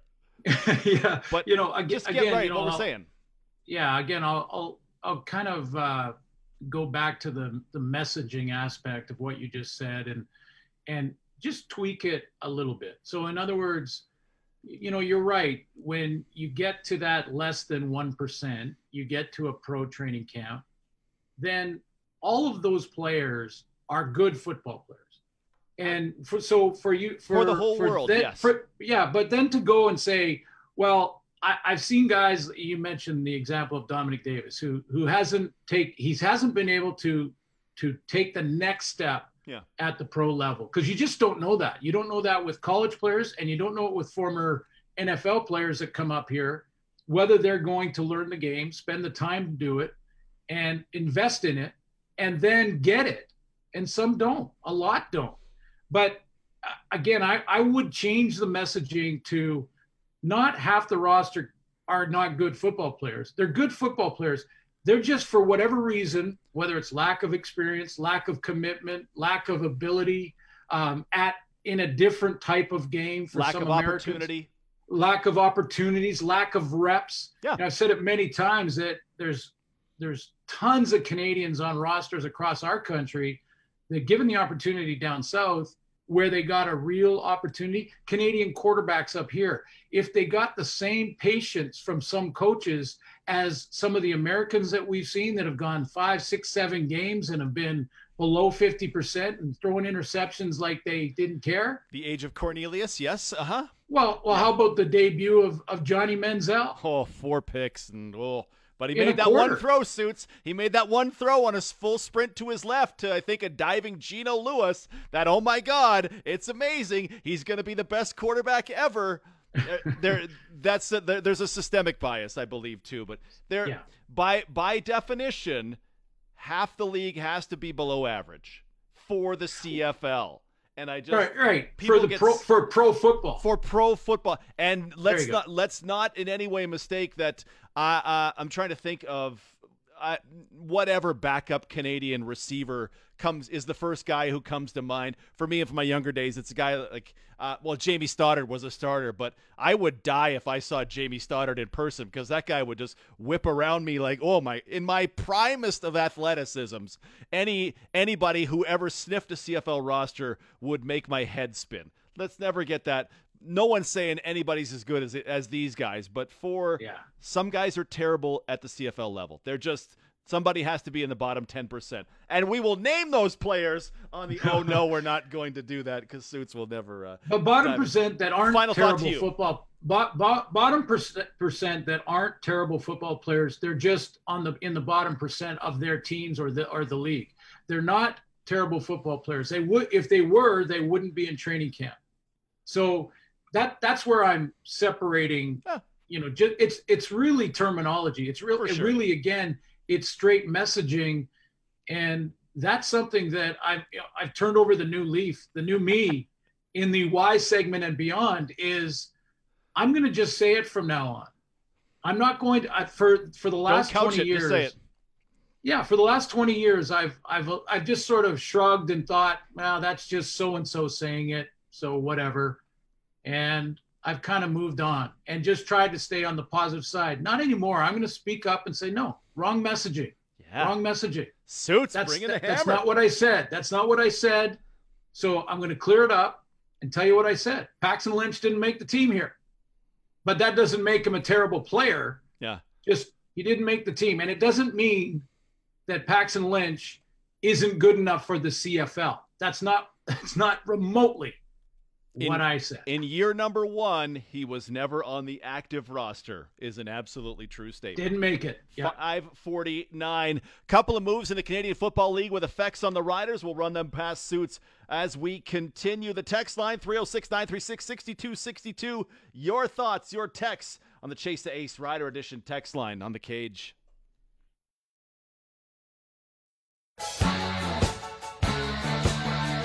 5:51. Riders re-signing receiver Justin McInnis, number 6 pick in the 2019 draft, has played 20 games in green. He dealt with a recurring hamstring injury in 2021. And final game from Wild Card Weekend tonight, Cardinals and Rams at 7:15. Winner gets the Bucks next weekend. Sports Ticker brought to you by Bronco Plumbing and Heating, where professional service is guaranteed. They'll treat you right. 781-2090. Justin McInnis back in green suits. When we did our must sign them, should test the market, I thought McInnis might get some love if he hit the market because he still has all the physical tools that got him to be the number 6 pick. I thought some team might take a flyer on him. He ultimately deciding best to be back in green. As you can tell, a move I am pretty happy with. What would you want to see from Justin McInnis in year number 3? Yeah, well, now he knows how to train. We've talked about this before, where the difference between year 1 and year 2 are huge for players. You just get a better idea exactly how you're going to be used, and you know the game, you know the timing of it, you know what's required physically, what's required mentally. You can actually study video of yourself and self-scout. How can I run routes better? How can I, all of those things. So I think it's a huge signing, and I think Luke touched on it, but with Braden Lenius going down south and getting an opportunity there, I think this is even more important with your Canadian content. And McInnis has now got to take that step and become a starter and become a guy who forces the coaches to keep him on the field. Mm-hmm. You've got to be that guy. I mean, often you can interchange and change the ratio as a coach in different ways. And as a Canadian going in and getting your opportunity, you've earned it, and he's put in the time, but now you've got to make it so Craig Dickinson can't take you off the field. He's looking at you going, well, we could put an American, you know what? No, he's producing out there. We can't take him off the field because he's producing. You got to get that in the coach's head, and you do that through consistency. I wonder if before we get to training camp, my view of it, I'm curious if Kian Schaefer-Baker has passed him on the depth chart, and if there's anything McInnis can do to make up for that with what KSB was able to show in year number 1. I'd like to see them both able to start. And how do you do that? I know. Yeah, I heard your breakdown, and it makes a lot of sense when you go through the names and you get Duke Williams back in the lineup and things like that. That where you want some of those American playmakers out there, but. Oh, I just think they're both perimeter guys. When we're talking about Schaefer-Baker and McInnis, I think they're both wideouts. And I mean, you want to put one guy at that field side, but can you put one of those guys on the boundary side wideout spot? It would be my question, because no CFL team does that currently. Yeah, I would try him in different spots. I would see how he does with waggle motion, and how he can, if he could play on that in the inside in a bunch formation, and different ways to put him on the field, depending. He's got to have a good camp, and he's got to earn it, and all those things. So he and Schaefer-Baker are both, let's put it this way, they have a golden opportunity to go out there and prove to the coaches that they shouldn't take him off the field. Both of them. Yeah. And that gives Craig Dickinson and the staff so much flexibility in other places. Maybe another American tackle or O-lineman or whatever you want to do there. if McInnes can be the guy who replaces Braden Lenius, there becomes that requires protection and a lot of the grunt work in there. So if McInnes can be that guy, Lenius changed himself in 2 years. What can McInnes do in an off season? We'll see. It'll certainly help, in my mind, his chances of getting on the field. The other one I wanted to talk about was Calgary re-signs defensive tackle Mike Rose to a 2-year deal. Farhan Lalji reporting $160 for the first year, $170 for the second year, which is very nice money. And I always take this back to, okay, well, what do the Riders do with that? And go, oh, okay, well, to me, that almost sets a ceiling for what Micah Johnson might be able to make this season. I love Micah. Mike Rose was a different deal in my mind at defensive tackle in the league, and maybe it saves the Riders a couple of bucks in their hopes of getting Micah Johnson back. Yeah, I'd take either one of them. Oh, my God. Please. Yes, absolutely. Yeah. I'd take both of them if you could figure it out for me. But Rose was Rose number 2 in the league in quarterback pressures. Micah Johnson, number 1 in the league in tackles for a loss. And he had, I believe it was a couple sacks to add in there. Mm-hmm. Micah was still a force, but to me, Mike Rose is the ceiling setter when you're talking about defensive tackles. Yeah, absolutely. And this is all part of this free agency coming up and teams trying to get some of their key players before they get to that free agency window. But yeah, as soon as sort of the top guys are signed, that's kind of the parameters. But again, it depends on the particular budgets of each team and where they want to spend more money and where the needs are. If a team thinks the investment on the like for the BC Lions, for instance, they've got to believe that investment on their O-line is going to, be top priority for them, even though they need to get Brian Burnham back. So it just depends on the team. But yeah, I think it sets a ceiling and it sets a chance to, get Micah Johnson back at a workable price. I would like that very much. There are a few bigger Micah Johnson fans than me, so I hope he gets what Mike Rose gets, but I hope it ultimately, in the grand scheme of team building, I hope it curbs it a little bit. Yeah, I'm with you on Micah Johnson. Just outstanding and a great person, too. I love doing Zoom calls with him. But the other thing I wanted to mention real quick, John Bowman, former defensive end, signs as a coach with the BC Lions. I think this is outstanding. First-class guy, tremendous football player, great ambassador, and I guarantee you John Bowman, an American who made his career in Canada, is now going to continue with his career in Canada as a coach. He understands the correct messaging that's necessary. we got about 30 seconds. Props to BC, right? Last year, they hired Claudel Lewis, who had just retired at the age of 26. They hired Tristan Dice to be an offensive assistant, the son of Bob Dice, who played some college football, working on young coaches and working on new coaches. John's not exactly young, but he is a new coach. And I go, okay, well, Rick Campbell is looking after the next generation. I like the thought of that a lot, honestly. Yeah, so do I. And Ryan Phillips becomes defensive coordinator last year. And Ryan, I thought when he was playing was going to be a coach for sure when I'd have discussions with him. So, it's true, but you have to have the right guys. You have to have those character guys who know that it's no longer about them. It's about, and you can't, some guys can't do it. Some guys that were great all-star players, they go into a locker room as a coach and they say, do what I did. Yeah. You've got to analyze. Yeah. You've got to analyze what you've got and then help those guys become the best players they can be. So they've got the right guy in John Bowman. I know that. And they did with Ryan Phillips.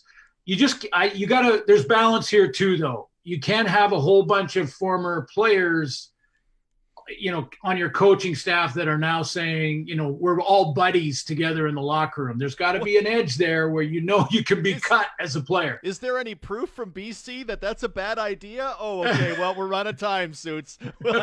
Thank you, brother. We'll talk to you tomorrow. Okay, sounds good. Glenn Suter, fine tailored suits, brought to you by Quality Tire. 10 locations across Saskatchewan, qualitytire.ca. News is next. Laura Dyken talks NFL at 6:05 on The Cage. Okay, man, let's turn and burn. Are you not entertained? And here we go. The official radio partner of the Saskatchewan Roughriders. This is the Sports Cage on Sports Radio 620 CKRM. Here's your host, Derek Taylor.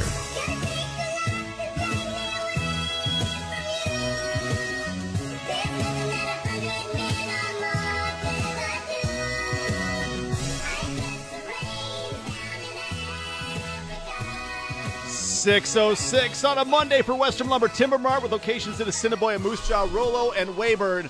She's taken time out of digging out of, 14 inches of snow to talk football with us. Laura Dyken, how are you? Good. In our little igloo, and power's still going, and I think the sun will come up tomorrow. Now, maybe some folks were asking, really, is Toronto, is the snow that big a deal? When I saw 25 to 40 centimeters, so what's that, 10 to 16 inches of snow? That's a big deal everywhere. Oh my gosh. The downtown core, which is usually spared just because of the proximity to the lake and all the buildings and everything, the last I heard it had 36 centimeters this morning. Oh my gosh. So we tried to get the car out of the driveway and it wasn't happening. So, yeah, it's enough snow for a lifetime, but it's winter in Canada. So what else are you going to do? You know, is the cable is still on, right? Like you still get to see Rams Cardinals tonight. Oh yeah, buddy. Oh yeah. Even if I needed a generator or something, we'd be watching the Cardinals Rams tonight for sure. It's not too bad. It's I was laughing because we've got an umbrella out in the backyard, and for whatever reason, we didn't think to take it inside. So we've got, a good couple of feet on top of this umbrella that's quivering, with every gust of wind. But anyway. Oh no. All right. You are a noted Cowboys fan. You were certainly watching the Niners and Cowboys in the best game of the weekend. Please, if you would, your day after thoughts of that game. I've had a lot of very nice coworkers and friends and family members calling to see how I'm doing.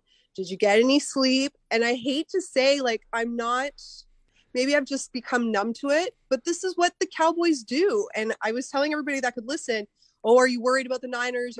Of course I'm worried. I'm more worried about what the Cowboys are going to do. So now this last play will go down into Cowboys lore along with, did Dez actually catch it? And why can't Tony Romo take the snap properly? So now we've got the trifecta, and I feel like now it's nothing but looking ahead after that. But I mean, it is disappointing, obviously, just with all the talent, and this year was supposed to be different. But when you're just doing the same mistakes, again, we talked about this last week about the definition of insanity, doing the same thing over and over again, expecting a different result. And here we are once again, lamenting an early Cowboys. I think this is the 7th time the last 18 times they've made the playoffs that they've gone out in the first round. So it's, it's par for the course. It's fine. I'm fine. And if you believe that, with what you've seen from 2 years, obviously the reaction to I can't believe they blew the final play that bad is Mike McCarthy needs to be fired. With what you've seen from 2 years, is Mike McCarthy back for year 3 with the Cowboys? Well, Jerry's already come out and said that that's happening, but again, a hot topic when they first got hired, it was kind of a different Jason Garrett type of quarterback that I know if you ask any Packers fans will say that Aaron Rodgers should have a lot more Super Bowl titles than the one that he has, in large part because of Mike McCarthy. And I don't know if it's just Jerry just self-inflicting wounds all the time or what it is, but I don't know if this is the coach that gets them over the hump again, because again, with Jason Garrett, it was just the same things over and over again, like the lack of discipline, the lack of offensive, imagination, and kind of switching things up a little bit. It just feels like you're kind of in a downward spiral now where it's the same issues popping up again and again. Both of the, offensive defensive coordinator Kellen Moore and Dan Quinn, highly sought after for head coaching interviews and head coaching jobs. This felt like the window where they really had it, because for once the Cowboys had a defense that could match what the offense was doing. And you could argue the last few weeks when things were, the inconsistencies were showing, it was actually the defense that was outperforming the offense. And you never thought you would say something like that with the weapons that they have on that side of the ball. But here we are. And I don't know what changes, right? I don't know 14 penalties. If the Cowboys win the game, we're still talking about those 14 penalties, but they're not as big a glaring red light like they are now. And that's, not getting your players prepared, or they're over anxious, or you're not making in-game adjustments. And as much as we want to blame the refs and Dak and CeeDee Lamb, there's blame to go along everywhere. But at the end of the day, you're the head coach and you've got to get the guys prepared. And if you're seeing things that you don't like in the game, you've got to make those adjustments, because the coaches on the other side are going to see that and they're going to try and exploit it. And that's what happened. We talked a bunch, no surprise, about the final play, the quarterback draw with 14 seconds to go. We've talked about, I made the joke about you pay Zeke $90 million and he gets you 31 yards. The one thing we didn't talk about, and it was another in the line of, I don't know what you think you're doing as a coaching staff. 4th and 5, they put the punt team out. They get a fake punt that goes for a first down. You're like, wow, okay. I thought you should have gone for it, but same thing. Okay, good. They leave the punt team out there to try and draw San Francisco into a penalty for some reason. And through that, San Francisco doesn't bite. Through that, they waste 40 seconds at a time where they need scores and are running out of time, and they take a 5-yard penalty. And I can't imagine why they thought this was a good idea. Just trying to be too clever for their own good, right? And I think with those penalties, like, someone on Twitter had written out every single penalty that the Cowboys had, and it didn't even fit into like one screen grab. It had to go over into two. But you're looking at, illegal formation, illegal shift, hands to the face, like just the penalties that we're getting, delay of game and false starts in your own building. There was a time, can't remember what point of the game it was at. They went back-to-back false starts, and then Dak got sacked. There you go. There's your possession. Moving on to the next one, next series. Like, it was just, and even like the calamity of everything, like that whole game, I kind of described, it was just so laugh out loud from start to finish. Yeah. There was the point where Dak's got, I think it was right before the half, wide open middle of the field, heaves it up for Cedric Wilson. Cedric Wilson can't see the ball because of the sun shining in at the top of the stadium, because, there's got to be a window open so that God can also watch the Cowboys. It was just the calamity from start to finish, that maybe that's why I can sit here and laugh about it, because everything's just so ridiculous, so wacky, so chaotic. And it all ends with, fans throwing bottles and debris at the players and the refs walking off the field. Like, it could be a movie. Just that one game could be a movie. It was incredible. You mentioned the penalties. I just love this from NFLpenalties.com. In the previous decade, the Cowboys had taken one defensive holding penalty on a run play. They took 2 against the 49ers because, of course, they did. Laura Dykin at TSN with us on the Western Pizza Hotline. So San Francisco advances. Kansas City rolls. I think Buffalo was impressive, though I don't know if New England was all they were cracked up to be. Cincinnati winning at home, beating the Raiders were good enough. Cincinnati winning at home, first playoff win in 31 years. I was just, as a sports fan, really happy to see that go down. Agreed. And I think the Raiders similarities, you could say, are like the Cowboys, right? For all the mistakes they made, the bad call that was called against them with that touchdown that shouldn't have counted, that game came down to the final play, right? And it was Derek Carr throwing an interception at the end. But we've been talking about this tandem of Jamar Chase and Joe Burrow and what they've been able to do. But a lot of it was the defense as well, coming up with the big plays when they needed to the most. I know their defensive line got hit by some injuries, and it'll be an interesting week to see who will be healthy, because they've got to be all systems go against the Titans. But that's a team that's believing in every single facet of the game. And, you're not going to be like the Bills and scoring on every single offensive possession, or like the Chiefs when their offense finally got going, scoring touchdowns on their next 6. But they did just enough, and they vary enough of their plays on offense. And again, the big defensive stops and everything when they need it, that it could be a dangerous team. And I mean, even if they don't beat the Titans, which is a tall order, you're in Tennessee. Derrick Henry's likely going to be back. They're coming off a bye, but this is already a huge win for this team, who was last in their division last year, makes it to the postseason alone, and gets this huge win in front of their home crowd as well. Like, 31 years, like my brother and sister weren't even born then. Like, somebody was saying like text messaging wasn't even a thing back then. It's amazing to think 3 decades. That's not even a championship. That's just a playoff win. Those fans deserve it. And I'm happy for them. Happy for Buffalo too. That was awesome. The one that when we spoke last week, I was really surprised the Eagles did what they did. I don't know if that was a topic we were going to get into here, but I really thought the Eagles would put up more of a fight, especially what we saw from them in the regular season.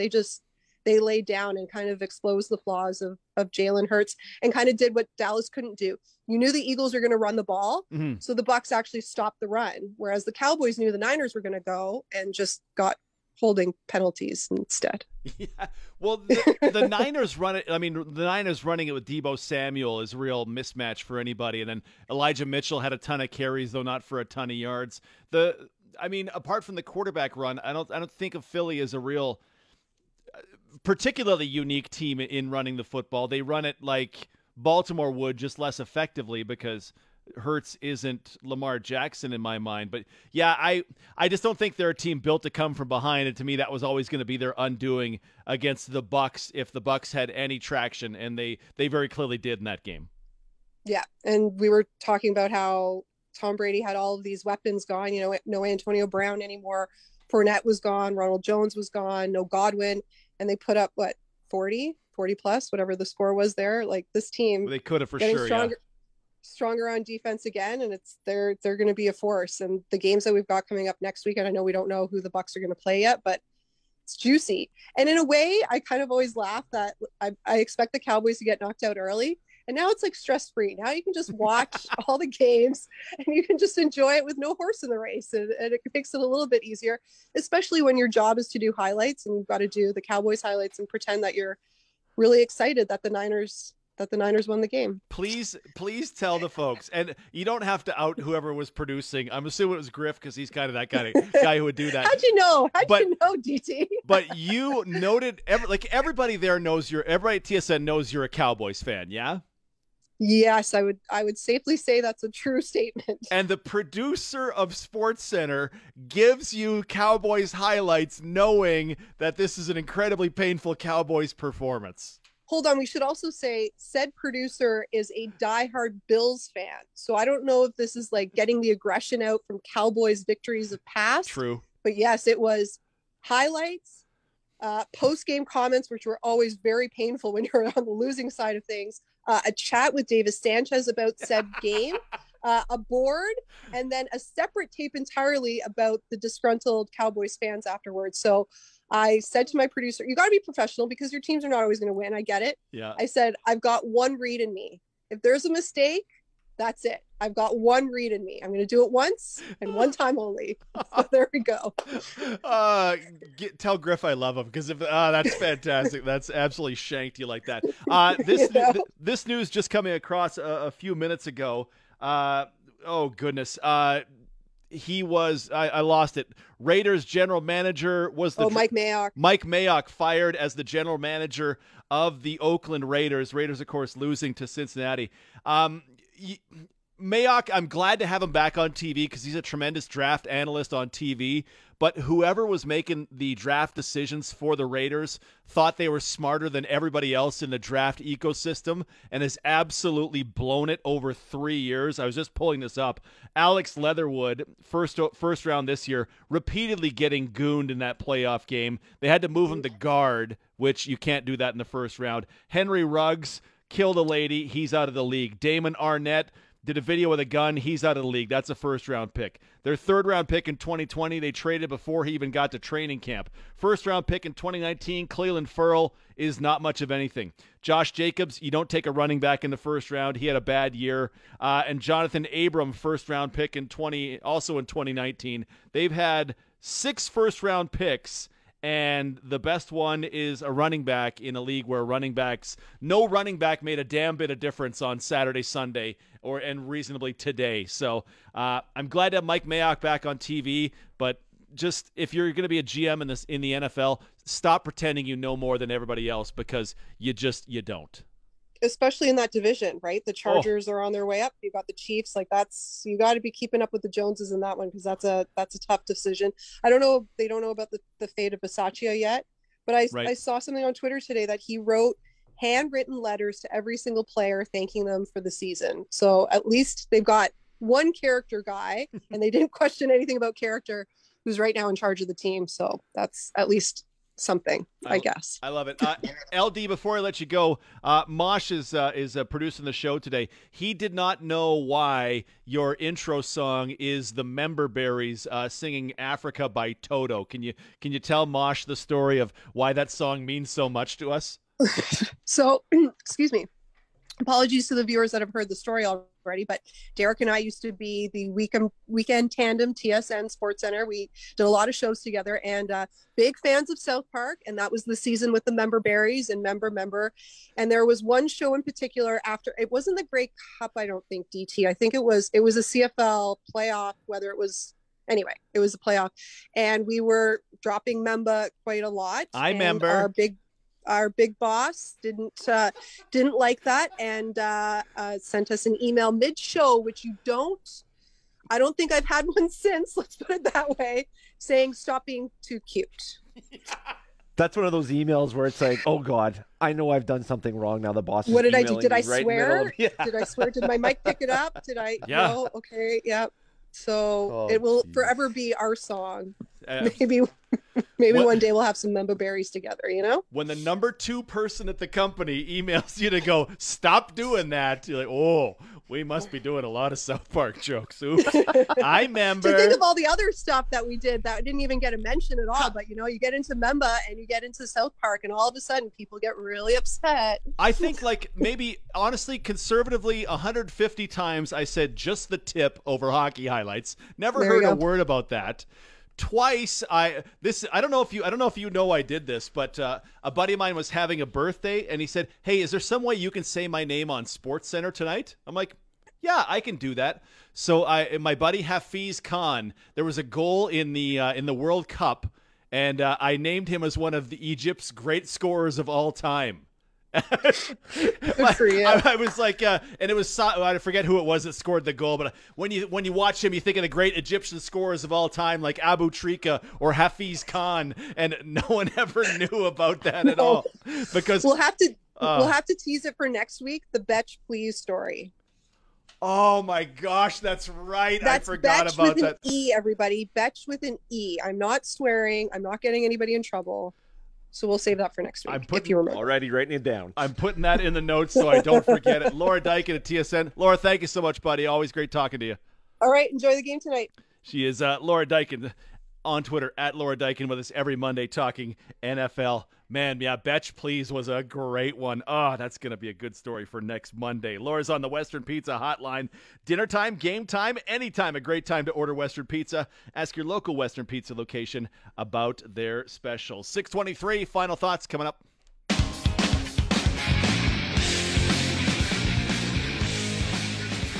6:24. Gosh, those were just some of the best days. You get, Mosh, you get that late night loopiness, but you're on TV in front of a national audience and it's going to run all morning long. And sometimes you got to let a couple of slip on air. Yes. Or at least have your inside jokes that, you and like Laura alluded to, you might, you two are the only ones that are kind of in on it, right? So Yeah, we did get yelled at that one day on Twitter from the boss. This Guys, just in, we don't have jobs anymore. Yeah, exactly. But yeah, but it's not like they're forced, right? They just evolve out of things. We both love South Park, and we both, oh my God, you see South Park? Those Member Berries were so funny. And to the life of me, I don't really remember the Member Berries now, these 4 years later. But it was just so funny at the time. So you just get your little catchphrases where I would just say, a guy would stand in front of goal and tip in the point shot, and it's, Connor McDavid, just the tip. 2-1 Oilers. No one ever yelled at me about that. No one ever said a boo about that. And I was like, oh, okay. Is it not funny, or is it? Because I thought it was kind of pushing. It's not offensive, you gotta but push it's the kind envelope. of pushing the envelope a little bit. But yeah. Is this thing on? Hello? Yeah, exactly. Anyone out there? But yeah, she'll tell the Betch Please story. Well, I definitely got to tune in next Tuesday now, or Monday. It's just it's a UFC story around a fighter who was popular for a minute and a half, and what? I'm trying to think of what it was, because you just want to stand out in some way, right? Because rotating hosts through SportsCenter, there's, apart from at the time, Dutch and Hedge and Kate and Natasha, the rest of us could kind of all get lost in one another, right? Because you didn't have a defined role or a defined show and you just wanted something. Plus, when you're doing after Sunday Night Football, we would get on at 11:30 and go straight till 2 a.m. You kind of need something when you're calling the highlights for the fourth time in a row. Right. You kind of got to have some fun, and you want whoever wrote the pack to feel good about that. Oh, man, I set DT up perfectly for that joke by writing that. You want them to feel good about that. You just had to, I got to go back and just Betch, please. Well, just get her back on the line. We'll get the story out. It's good. It's good to come back next week. She'll be interested in telling that story. She'll have caught all the football games. But, yeah, every once in a while, like I just remember when I was a writer, and it was Detition and Mike Toth, if you remember that duo. Then it was Detition and Rod Smith. It was Detition and it was Duffy and Rod Smith for a bit. But like Dutch would just have some every once in a while where he would Iran had been to the World Cup. And they got knocked out, whatever it was, in the group stage. But their country was so proud of them, they gave them a bonus. And Dutch wrote it on camera where he said they could take the bonus in cash, gold, or arms. And just rolled up. And I thought that was so funny. He hit the mark with the audience he was going for, because I was laughing my butt off in the newsroom that day. Apparently the next day, Dutch comes into the office, and he told the story with us here on the air. He comes into the studio, the sports desk studio at the time, and the boss is like, Dutch, and he walks right into the boss's office and then has to apologize on the air. Oh no! But you're like, yeah, sometimes you're pushing it. Well, you got to know where that breaking point is, right? You got to push it to the point where it's like, okay, 2 steps back, DT. If you're not, calm down a bit. If you're not getting yelled at, if you're not getting in trouble, you're not doing it. Well, then what's the point? In my younger days, Jamal Lewis of the Ravens had he ran for like 260 yards or something incredible in a football game, and I was on TV and doing the highlights that night, and I said he ran like Oprah after the hors d'oeuvre tray at a soiree, because Oprah was notoriously fluctuating in her weight. One person wrote in so mad, and man, did I ever get reprimanded that day. But you're like, okay, so the line is right about there. Okay, cool. I'm just going to tell you a little bit back on that one, but I'm going to still stick with it. I feel a little bad about that one, but ultimately, yeah. Oh, geez. I can remember some of my earlier days of getting into broadcasting and more live radio, and some of the things that, you think it sounds good until you go to air and you start saying it, and all of a sudden, oh, there's the phone line. I said something that someone doesn't like, and then it's all downhill from there. Yeah. You just hope your bosses back you up to the proper extent. Yep. If I was offensive, okay, but the one time I was doing like Manitoba Moose highlights, and a guy got hit in the stomach and he keeled over. He wasn't hurt, but it looked like he was going to throw up. So I pulled out the Marge from Fargo, where she's over. I think I'm going to barf. Which Fargo was an incredible movie. Man, I got yelled at that day too. You can't make fun of the home team. I'm like, it's a joke. It was Fargo. Fargo's like this incredible movie. At the time, it was like 5 years prior. Like, Fargo is recent memory. Can't do it. All right, well, you have to tell me tomorrow afternoon whether or not you got hauled into the boss's office tomorrow. Or Betch. Come on. She just mispronouncing it? Well, sort of. It's It is 6:30. We're out tomorrow. Suits is back. Arash Madani. We'll talk to the Regina Pats ahead of their game against Calgary. Rachel Dory on the NHL, and so much more. Sports Cage on demand. Please do grab it wherever you get your podcasts. It's for the Canadian Brew House. Winter Wonderful feature dishes available now at the Canadian Brew House. Please do subscribe. Leave us a 5-star rating and review. Appreciate you being with us. Back Tuesday with more.